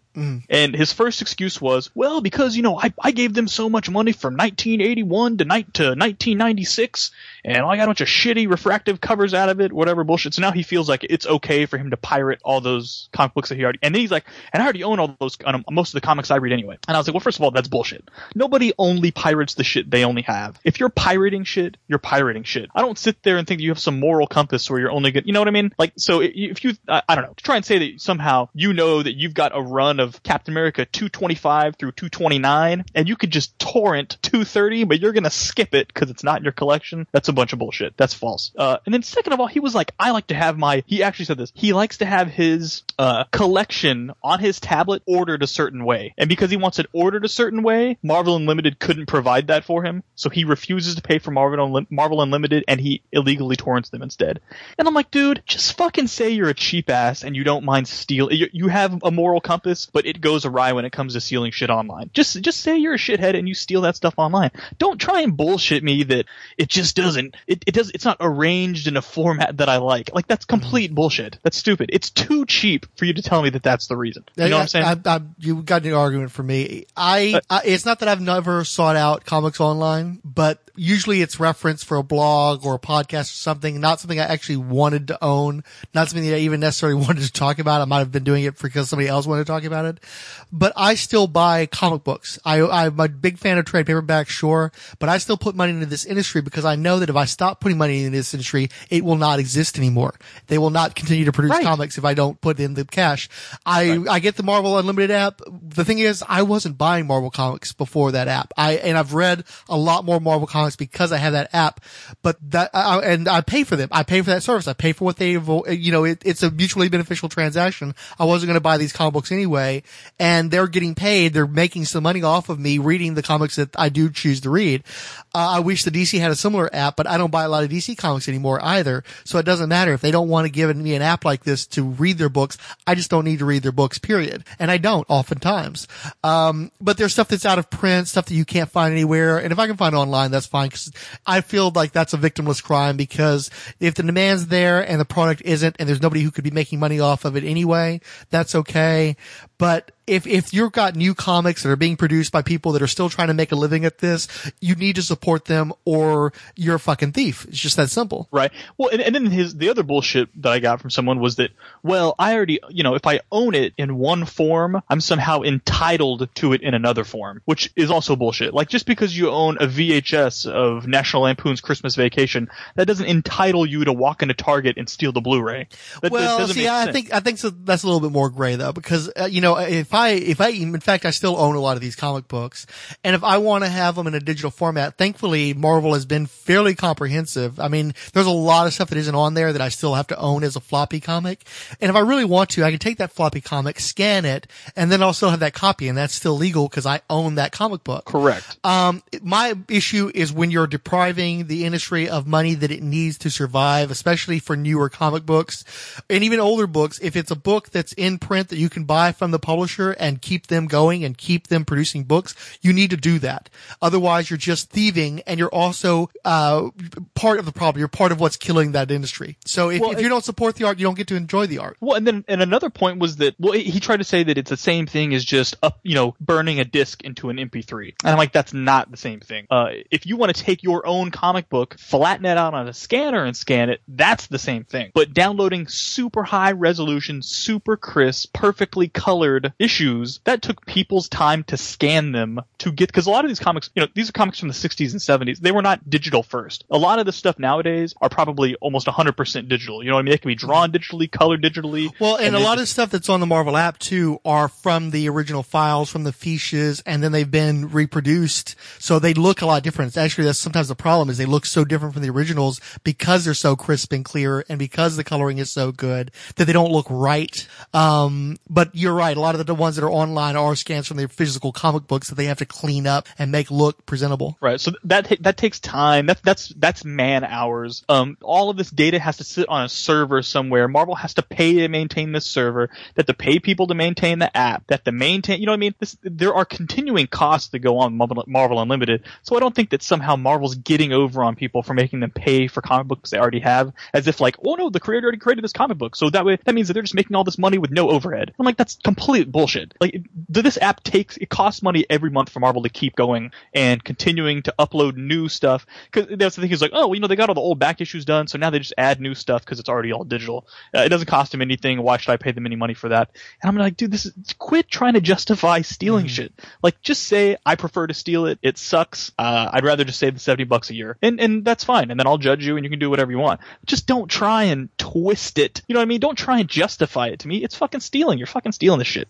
If you've torrented 20,000 comic books, you're a fucking thief and you stole 20,000 comic books. You can't justify it to me any other way. It's like, I'm sorry. Just come to terms with, I can come to grips with you being a thief. You need to come with grips with being a thief. Well, everybody wants to be a hero in their own mind. Right. Just no.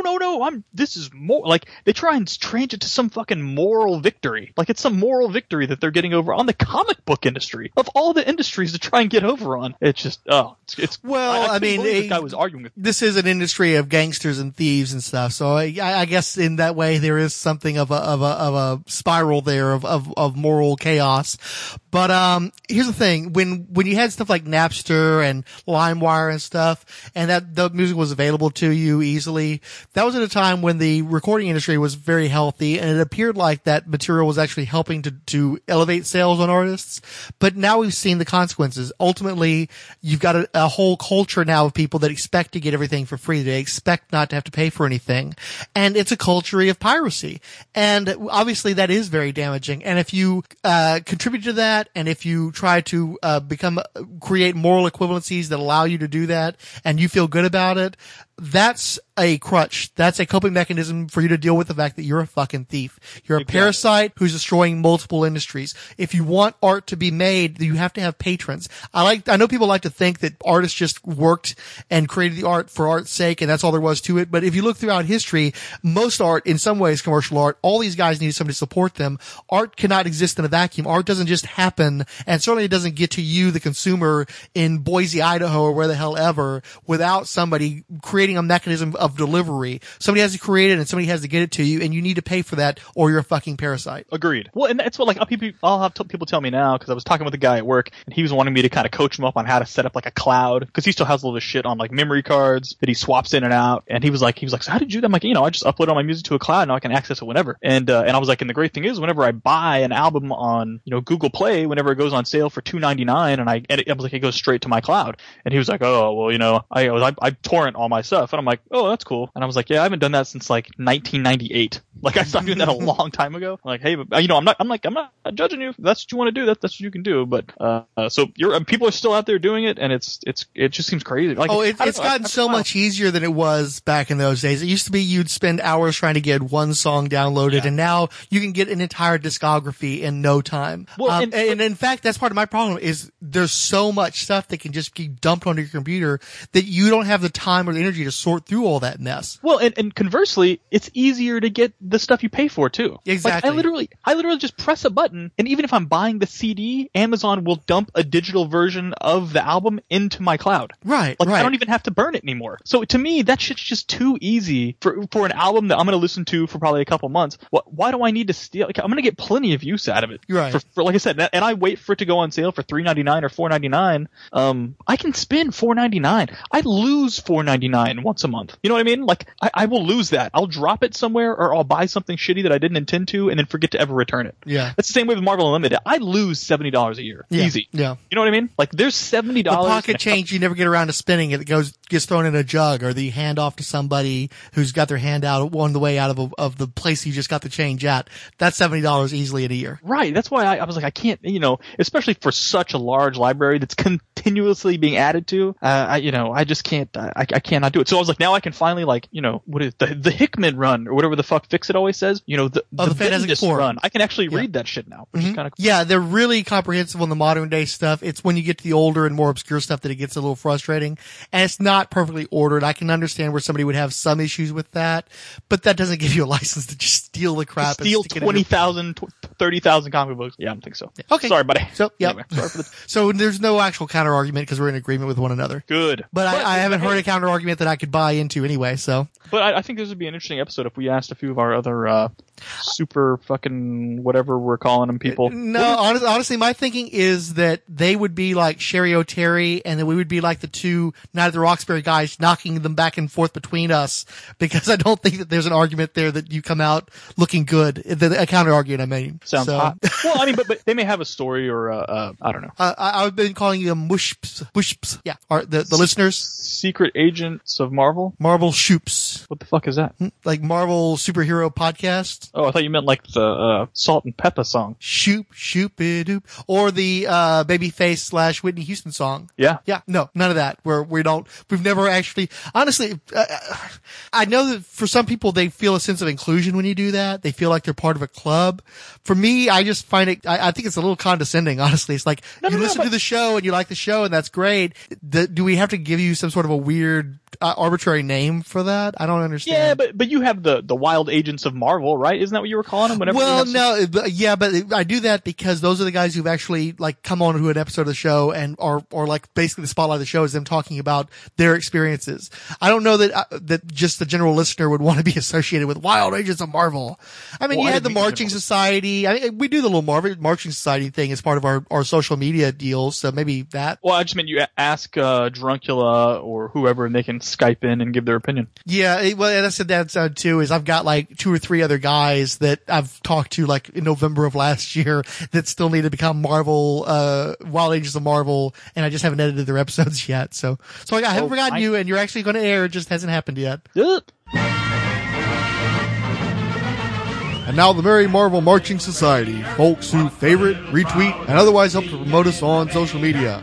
They include the 108th Sage, Ashley Rose, Bone Dragon Comics, Charlton Hero, CJ, Coffee and Comics Blog, Comic Reflections, Darren and Ruth Sutherland, Dr. G Nerdologist, Drunken Dork Podcast, Future Primitive Comic, The Illegal Formation Podcast, Joseph Crawford, Kevin Dodgy, Legiticus, Marvel Incorporated 2099, Out of the Fridge, The Penultimate, Randy Caldwell, Selfie Matic, Siskoid, Senate alias Scarecrow, Timan Bob, Too Dangerous for a Girl Blog, Tracker Talk, Valentinos Orfanos, and Warlord Worlds Podcast. The Marvel Superheroes Podcast is in no way affiliated or endorsed by Marvel Entertainment. All characters mentioned and audio clips employed are believed covered under fair use, but remain copyright their respective copyright holders. But of course the views expressed are wholly owned by the people who spoke them. No infringement is intended. March along to the song of the Merry Marvel Marching Society. If you growl, if you groan, and your score is nearly 0, do not howl, do not moan. You can be a superhero marching right along through the fighting song of the Merry Marvel Marching Society. Stand a little straighter, walk a little prouder, be an innovator, laugh a little louder, grow forever greater, we can show you how to. Where will you be then?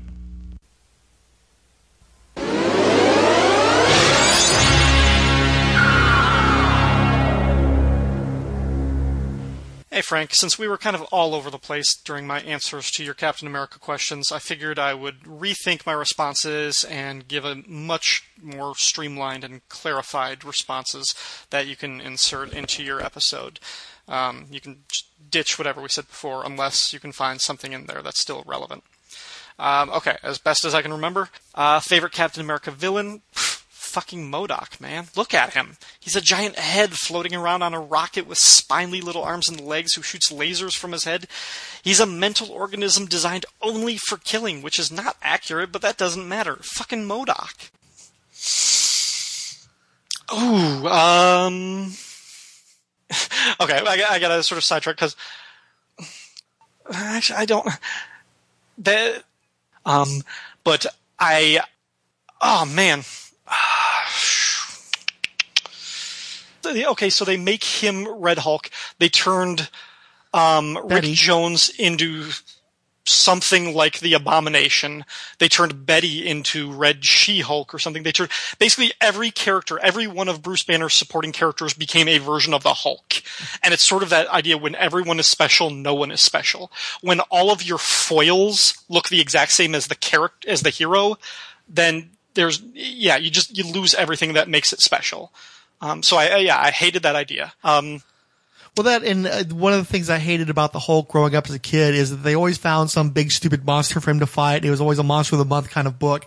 And then when you surround him with nothing but exactly similar monsters to the Hulk, like you said, there's just what's compelling about that? What makes me want to read that? Huh? How did I? I lost you. I can't hear you. Oh man, really? What the hell is going on?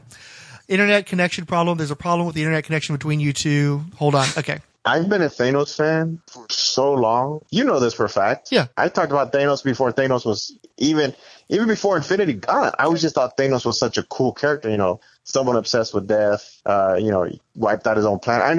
I'm sure there's some parts of that story stolen for Thanos from, was it Despero? Darkseid? Who? Darkseid? No, I thought didn't Despero do that shit where he killed off his own people? Oh, I think you're thinking of Lobo. No, but Despero too, didn't he? No, Despero didn't kill his own people. Lobo killed off all the other Zarnians. Oh, yeah. No. Which book did you give me where the villain is like bashing his skull in to kill his baby sibling? Mongul. Mongrel, there you go. Mongul. Yeah, but he didn't kill his own people. He just killed his own infant brother. That's right. He had Warworld. I get them all mixed up. Holy shit, I got mixed up. But yeah, don't cut all that out. So anyway, I forgot the point I'm saying. Never mind. Let's move on. But, I know Captain America's an odd choice for a Canadian, perhaps, but it's really about the ideals. I think my teenage politics, whatever they were, respected his idea of America, if you will. If that makes sense. I'm loving how you're trying to talk about all these high-minded ideals and then Max making all these rude noises in the background. It's just a nice contrast there. It's like some 80s movie where somebody's making a speech and somebody's making farting noises, behind the podium or something. Yeah. I'm picturing like Commandant Lassard in the police academy getting a blowjob while he's trying to give the commencement speech for the academy people. Anyway. I think Captain America is just cool. Hi, Mac.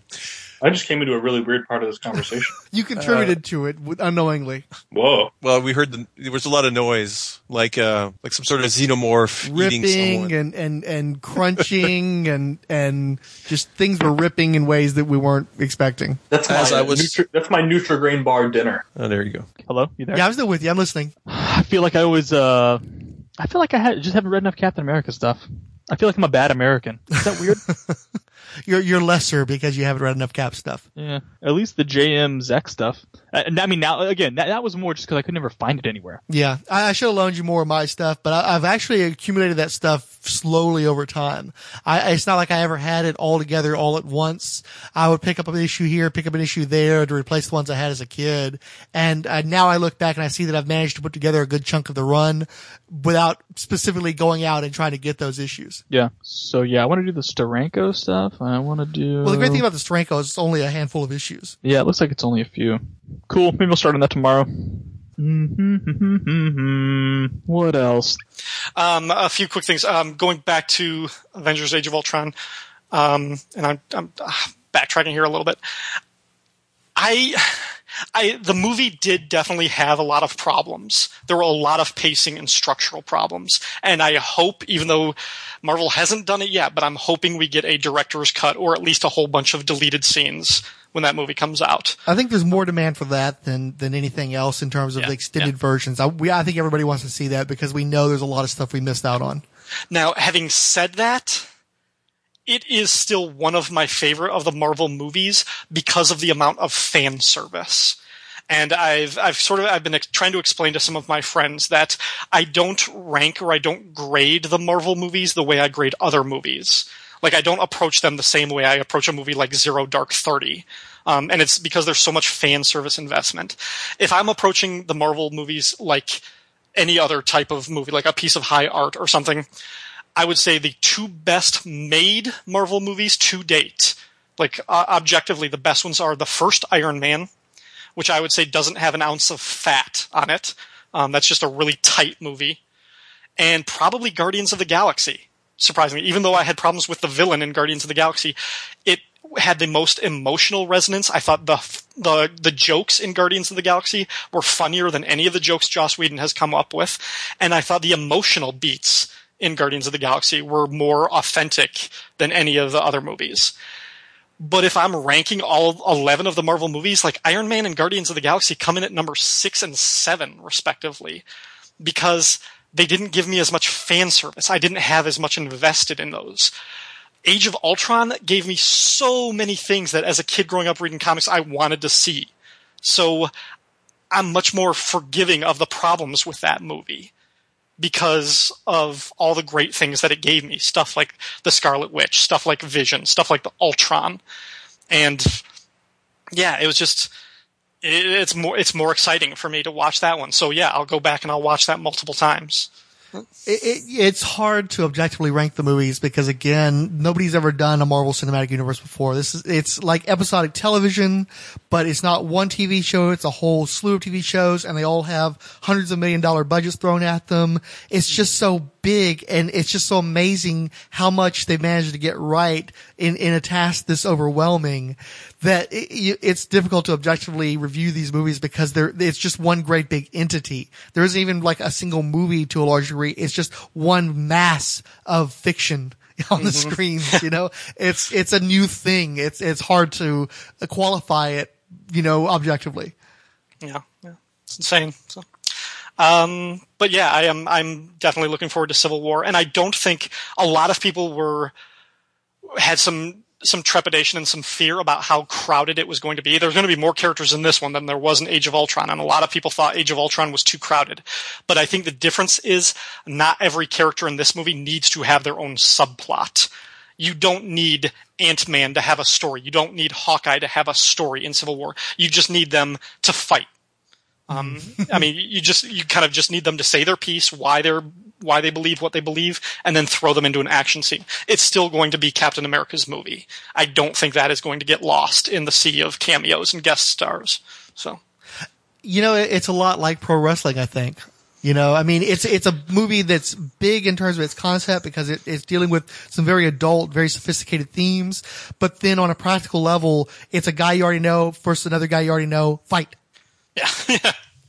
And even the characters that they're introducing, they only have to do cameo type stuff. They're going to introduce Spider-Man and they're going to introduce Black Panther, but the degree to which we introduce those characters is entirely up to the filmmakers. So, and from everything I hear, Spider-Man is still more or less a cameo with one or two scenes. I can't imagine how they could. The big introduction is going to be Black Panther, which I'm looking forward to. Well, I mean, the thing of it is and that's why I wasn't afraid of Spider-Man taking over that movie.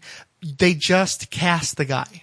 They haven't gone through any kind of weight training, no physical training at all. He hasn't really had a chance to get into that character yet. There's no way they're going to have him have a major role in that movie. And if they do, that'd be a huge misstep on their part and could be something that could tear down the whole movie. That guy could end up being the Jake Lloyd of this Marvel Cinematic Universe.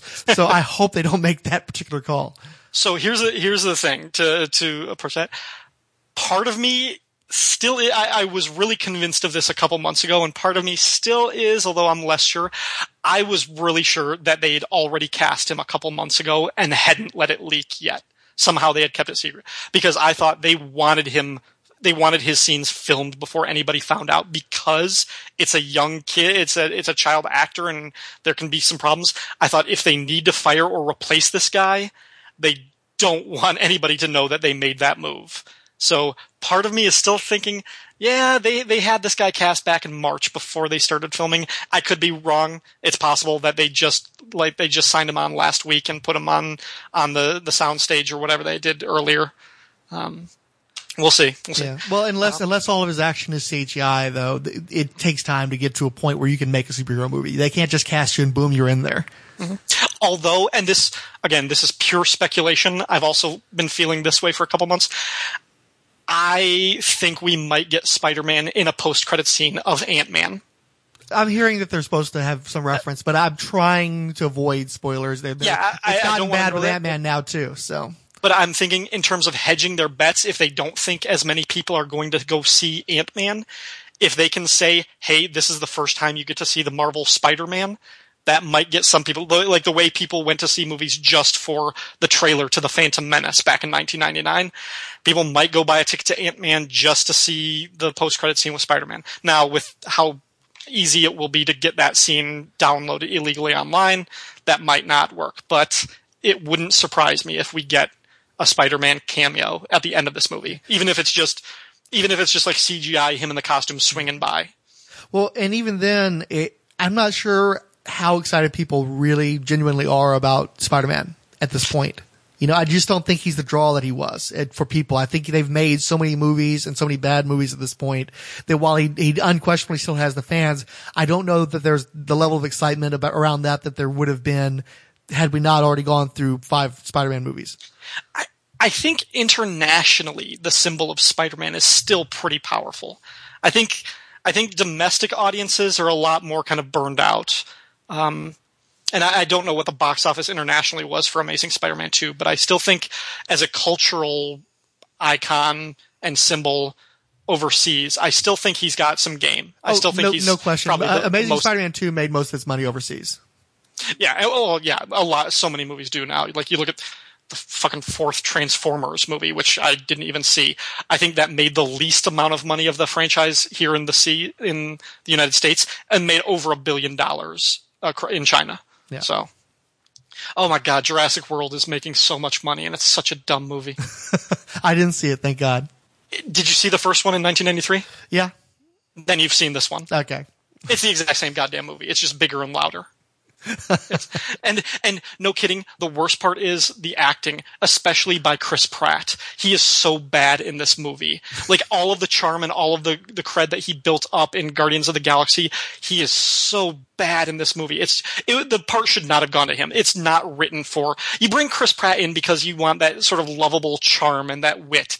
This character should have been like an 80s action star. It's a total straight man character. It's like Bruce Willis during the Die Hard with a Vengeance era. But so he tries to play it straight and it doesn't work, and he tries to drop lines that are bad jokes and they fall flat. The human characters are the worst part of the movie. So it's definitely a Jurassic Park film then. And having said all of that, it's still the second best of the 4 Jurassic Park movies, which but anyway. I hate dinosaurs. Yeah, I've heard you say that before. Fuck dinosaurs. Fuck dinosaurs. So, okay, we keep losing track. Was there any other stuff that you need for Captain America? Yeah. Well, I think what it is, they know that Hugo Weaving doesn't want to come back. And I think what it is, they're probably waiting to bring Red Skull back either when they need him or when they have a new Cap, and then they can introduce a new Skull and a new Cap at the same time, basically. Well, I heard that they're not going to do reboots for their movies. I don't think they're going to do reboots, but eventually if they recast the actor, then if they've recast Cap, it's more okay to recast Red Skull as well. Because I remember I was just reading where they were kind of, I don't want to say bashing Sony for rebooting so quickly, but they're like, you don't reboot, you just keep telling stories. You do it like a James Bond, you use the same character, you just have different actors portraying him. Yeah, it was like to me that would be extremely hard to pull off with Iron Man, because I'm sorry, dude, but Robert Downey Jr. will always be Iron Man. I just cannot see someone else picking up that role. He just, I don't know. I still kind of think Colin Farrell might be able to pull it off. Huh? I still kind of think Colin Farrell might be able to pull it off. Who? Colin Farrell. I don't think so, dude. There's some scenes where like his little snarkiness, and it fits so perfect. I'm just like, holy shit, he captured it. I think that they, like you said with the Bonds, I think like you said with the Bonds, I wouldn't want to put Sean Connery and who's the current guy? The current Bond. Sorry, it's kind of hard to hear you sometimes. Go ahead. Sorry, I'm trying to remember the name of the guy who's currently playing Bond. Oh shit, the dude from Layered Cake. Daniel Craig. Okay. I wouldn't want to put Sean Connery and Daniel Craig in the same room because Connery is going to have way more charisma than Daniel Craig.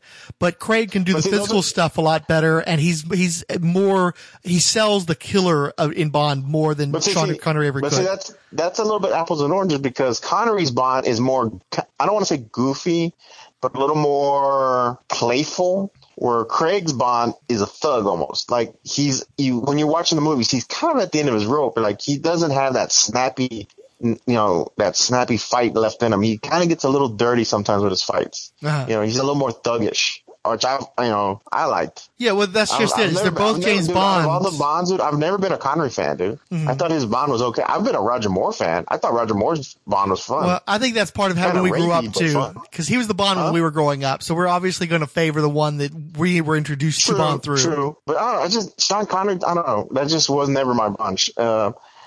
Neither was Timothy Dalton was okay for Bond. Dalton was a good Bond in bad movies. Yeah, okay, I'll give you that. What did you think about, what's his name, Remington Steele? I actually like Pierce Brosnan. I really enjoyed GoldenEye. That was the one good one, and the other movies just weren't up to that same caliber in terms of quality.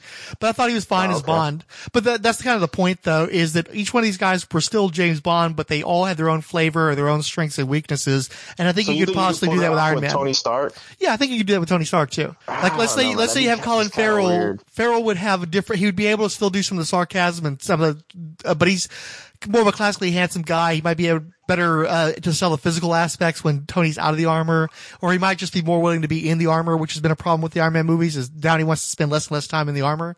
So if you got a guy who's willing to spend more time, I would enjoy seeing an Iron Man movie rather than a Robert Downey Jr., being sarcastic movie. Okay, well, I guess. I mean, we'll see. They're going to have to, because eventually they're going to run out of, their story arc. This is their, 16-issue summer special. So they're going to have to do something after Infinity Gauntlet. I know what you're saying. Yeah. Well, someone was telling me their theory is at the very end, the Gauntlet will go, will basically just kind of whitewash the universe, and all of a sudden you're going to have these new Marvel characters at the end. Yeah, that was my theory. People playing the Marvel characters. That was my theory. Ultimate universe. Yeah. Well, actually, I think that they've already done that with Iron Man, though. I think that the first 3 Iron Man movies is his arc, and now that's why he's guest appearing in other people's movies, because they've told the Tony Stark story, and they won't do more Iron Man movies until they have a new Iron Man actor, I think. Yeah, because someone was telling me, I'm like, it's too comic booky. Okay, someone got the Gauntlet, and I wish the world was better, and all of a sudden, poof, we're gonna have new actors, younger actors, and, whoever's hot in Hollywood right now portraying these characters.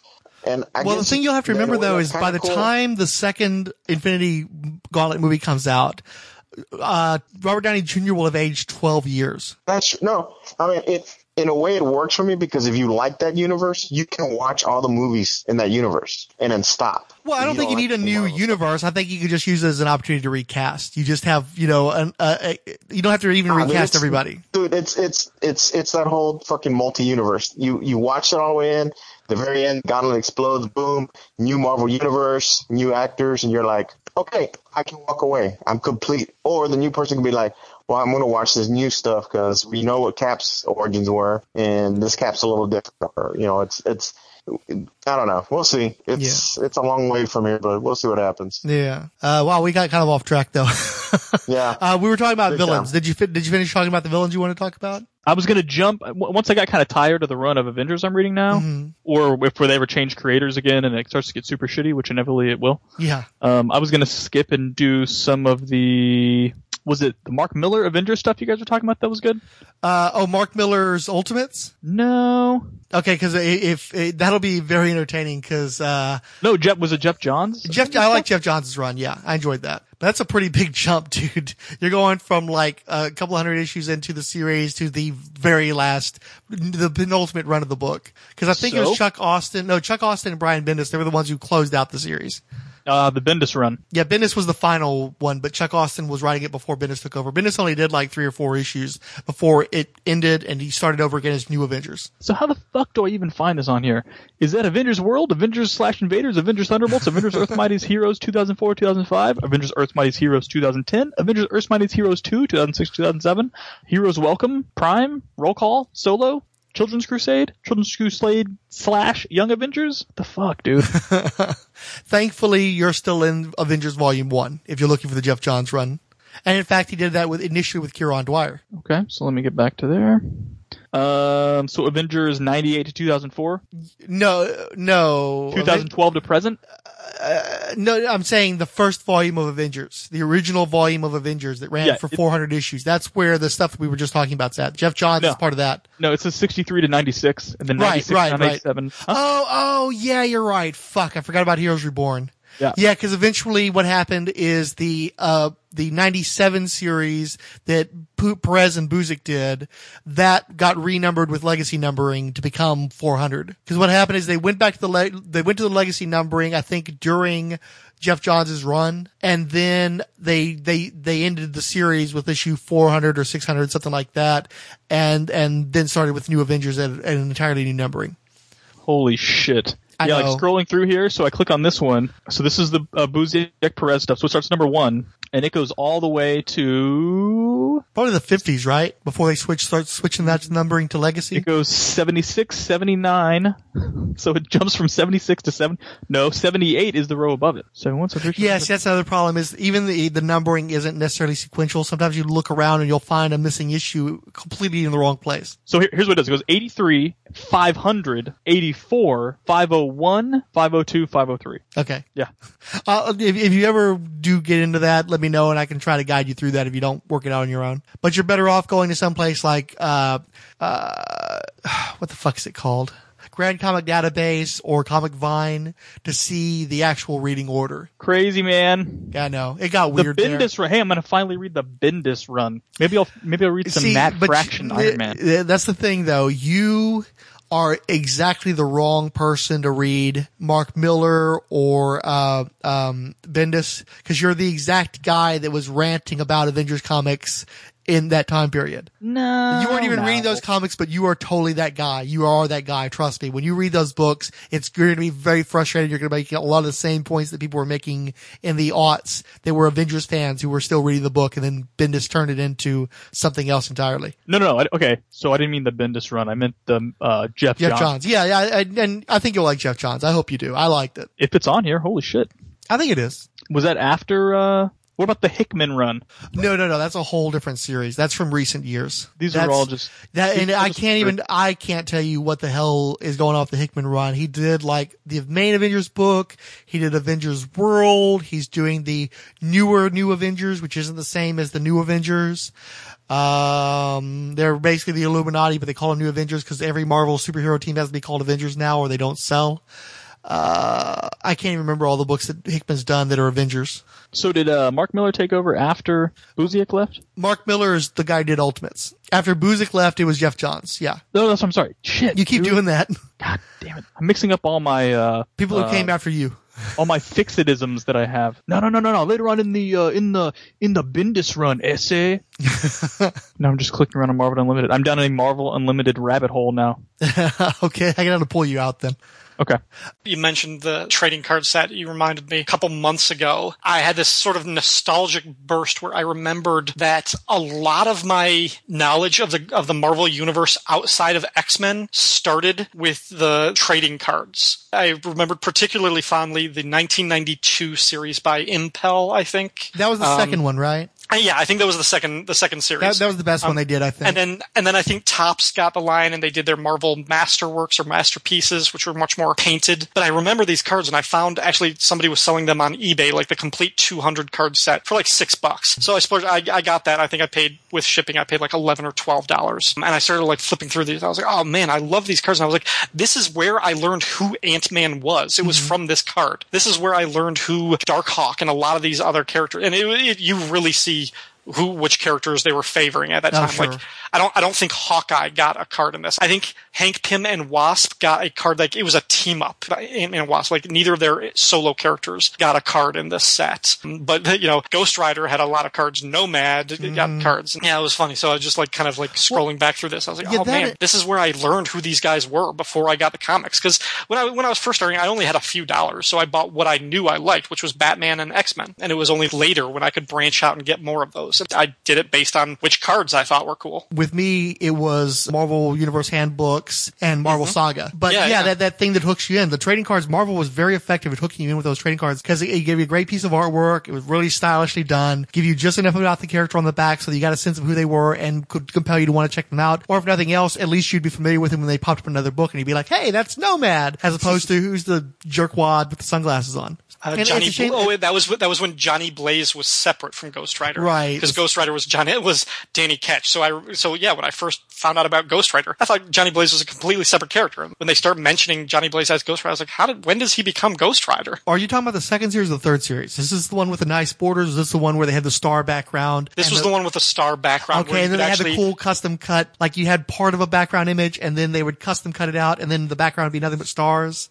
Yeah, and you could actually line them up so it was like a starscape, so you could do it like 10 across, 20 down or something, and make like these whole big poster-sized sheets. Yeah, because I don't think that the Johnny Blaze thing had happened yet for Series 2, because that's the one I had in my head initially, and if I remember correctly, the series you're talking about, they had the Mark Texeira art too, and I was always a big Tex fan, so I enjoyed those. See, they'd lost the image guys at that point, so I don't think the art quality was quite as good, but they made up for it with that smart design work. Whereas on the first and especially the second series, you had the big guys of the time. You had Jim Lee doing work. You had, I think McFarlane did some stuff. You had the image guys back when that was a good thing. I'm trying to think if Jim Lee was doing any of these cards. I know Eric Larson. He did the entire X-Men set. Eric Larson drew the Spider-Man, who was on the first card. I believe that Jim Lee did some, but even if he didn't, he also did the X-Men series. And the entire series, which he recognized in retrospect was a really bad idea for him to do, but that was a great set at the time. All right, I got the Jeff Johns run start, so I'm going to go ahead and just add that to library. Excellent. Ron Garney did a lot of the art, and I'm not saying Ron Garney was a bad Captain America artist. I really liked his work, but I'm trying to think who succeeded Ron Garney during like the Mark Waid issues. Kubert. Was it Andy Kubert? Yeah. Was it Adam or Andy Kubert? I don't recall. One of the I have trouble telling those two guys apart, to be perfectly honest with you. Yeah, I could probably tell if I had side-by-side comparisons, but yeah. They both look like their dad mixed with Jim Lee. So I have trouble. I mean, if I'm looking at two images and one's by one or one's at the other, I can kind of work it out. But just in general, no, they're the same guy. They might as well be, Siamese twins for all I'm concerned. I remember there was a time when one was drawing X-Men and one was drawing X-Force or Uncanny X-Men. One definitely has a little bit smoother, more cartoony style, and one's a little bit more rough. Not rough as in his drawing style, but more lines, basically. More cross-hatching and I can't think of, aside from the obvious. It was the one that worked with Mark Waid on Kazar, so it probably was the one that was a little smoother and more cartoony. Okay, I think Andy Kubert is older, and I think he's been in the biz longer, so I'm going to say it was Andy Kubert. Short of that, I can't think of. So wait, did you actually like him or not like him? Oh, it was fine. It wasn't. I don't remember. I'm having trouble establishing relevancy to this. No, I'm just barreling through the artists that I know. Yeah. Okay. I think you're good with Liefeld. If if it's that big of a reach, then don't worry about it. It's not worth it. Yeah. No, I mean, yeah. And again, I would need to go back through the Grunwald eras and stuff like that. I don't remember as much from the 80s. Who was doing it with Steve Englehart? That wasn't the Mike Zeck era. That was Mike Zeck was with J.M. DeMatteis. Yeah. That was a good run. Yes, it was. That's one of my favorites. That's actually my favorite, I would say, probably. And again, it's the same reason as you. It's because those are the guys that made me love Captain America. So I'm always going to have more of a heart for those guys than I could for anybody else because they're the ones who made me love the character in the first place. I read that recently and I really liked. That's okay. That in terms of the classical Captain America. They were really good. I liked it right up until. There was one story arc when something was going on with Baron Zemo. It was basically when they were killing off Red Skull. And the last arc that DeMatteis did. Yeah, yeah. The one that Jim Shooter rewrote and altered all of his storylines and caused them to jump off the book entirely. And that's probably why I hated that last story. Well, that and it was drawn by Paul Neary too, who was the artist that made me stop reading that run prematurely. That's right. I remember the big jump in art style there. Yeah, I couldn't roll with that. I couldn't handle it. I didn't read those issues. I've yet to this day read those issues because of Paul Neary specifically. Mm-hmm. And he actually got better as he progressed working on the character, but at that particular point in time, it just felt completely off and wrong and totally turned me off. Yeah. Yeah, in terms of artists, I can't think of anything else. Like, I would have to maybe look at like an Avengers artist that I just didn't like the way he drew Cap, but that's not on the Cap specific run. So yeah, I can't give you anybody else who just makes me laugh at the thought of it than Liefeld. Yeah, well, that's a pretty good call. I tend to block out that run though, because it was so ultimately insignificant. And also because I really liked the second half after Wildstorm took over and they put James Robinson and Joe Bennett on the book, and I quite liked their little run of 6 issues. Yeah, Joe Bennett, he worked on the Cap and Falcon series by Priest, didn't he? He made it good, because when Bart Sears was drawing it, it was incomprehensible, and I was on the verge of dropping it, and then he came on and he made that book readable. Yeah, and then actually more than readable. I'm undermining it by that. I enjoyed the book, but before that, it wasn't even readable. Right. Yeah, but then it wasn't. I don't think it was even long after that because Disassembled kind of capped that completely. Yeah. Well, Disassembled was a lot further out than you might think. Disassembled came after the Dan Jurgens run, so you're talking because that's what finished. If I remember correctly, wasn't the book only like 4? Wasn't the book was only like 20 issues, wasn't it? Wait, okay, are we talking about, oh man, okay, I'm trying to remember the timeline, because the, Heroes Reborn was the 12 issues, then you had Garney and Wade come back for, 12 issues, and then Kubert did another 12, then Dan Jurgens did it, he wrapped up his run with 50, which run did he complete then? Because Robert Kirkman did the Disassembled storyline in Captain America with Scott Eaton. And I'm trying to remember what series that was, though, because it wasn't its own solo series. It was a continuation of a book that pre-existed. Was it? But it had to be before Brubaker. I honestly do not remember. I have no idea what the hell happened there. Maybe I don't know. I'd have to go look. Because I enjoyed that story arc as well. A very strong 80s nostalgia vibe coming off of Kirkman's 4-issue run during Disassembled. Okay, yeah, I'm looking at the issues again. It looks like Captain America and the Falcon. I think it was only 14 issues. At least that's all I have. Oh, just that specific series. Yeah, that's right. Because Dan Jurgens and Nelson finished it. Yeah, Disassembled was like 5 through 7 or something. Oh, so was that Captain the Falcon then? Yeah, and it started with Bart Sears. He did like the first 4 issues. I'm getting confused because you're mentioning Disassembled, and I know that Disassembled there was a 4-issue arc that tied into that. It was in a Captain America title. It was by Kirkman and Ayton. Okay, so the Disassembled was in both. Disassembled was in Captain America, it was in Captain America and Falcon. So what it was, he finished the Night series then. That's what happened, isn't it? Yeah. That must have been the Marvel Night series. And then also, because it was actually a pretty interesting tie-in, because Christopher Priest was working on a story arc involving a relationship between Cap and Scarlet Witch, just as she was going nuts in Disassembled. And they played with that in the CAF series, as we called it, Captain American Falcon. Yeah. And it was actually the best, for me, it was a good tie-in, because it actually worked more closely with Disassembled than any of the other ones did. Mm-hmm. Yeah, man, screwing with my chronology there, though. Damn. Yeah, so he finished the Night series. Okay, now I remember. All right. But anyway, yeah, Joe Bennett, that's a guy who's really underrated. I thought his run on Birds of Prey was great, and he's one of those guys that I'm just perfectly happy to have on any book that he wants to take on, but nobody ever seems to, like, pimp him at all in comics. Yeah. Yeah, I'm flipping through something. Yeah, I really liked it. Yeah, this was a good set of stories during this Cap run. Okay. Okay, I know. Got you off track again. Okay. That's what I remember. If there were other questions, I can't remember, so you can just use my old responses from the other session. And just as a treat, here is my re-recorded readings of the 2 German officers from the first page of Captain America issue 1. It was easy joining the army with the forged papers. Now to carry out the Führer's plans. Yeah, everything is in readiness. Captain America.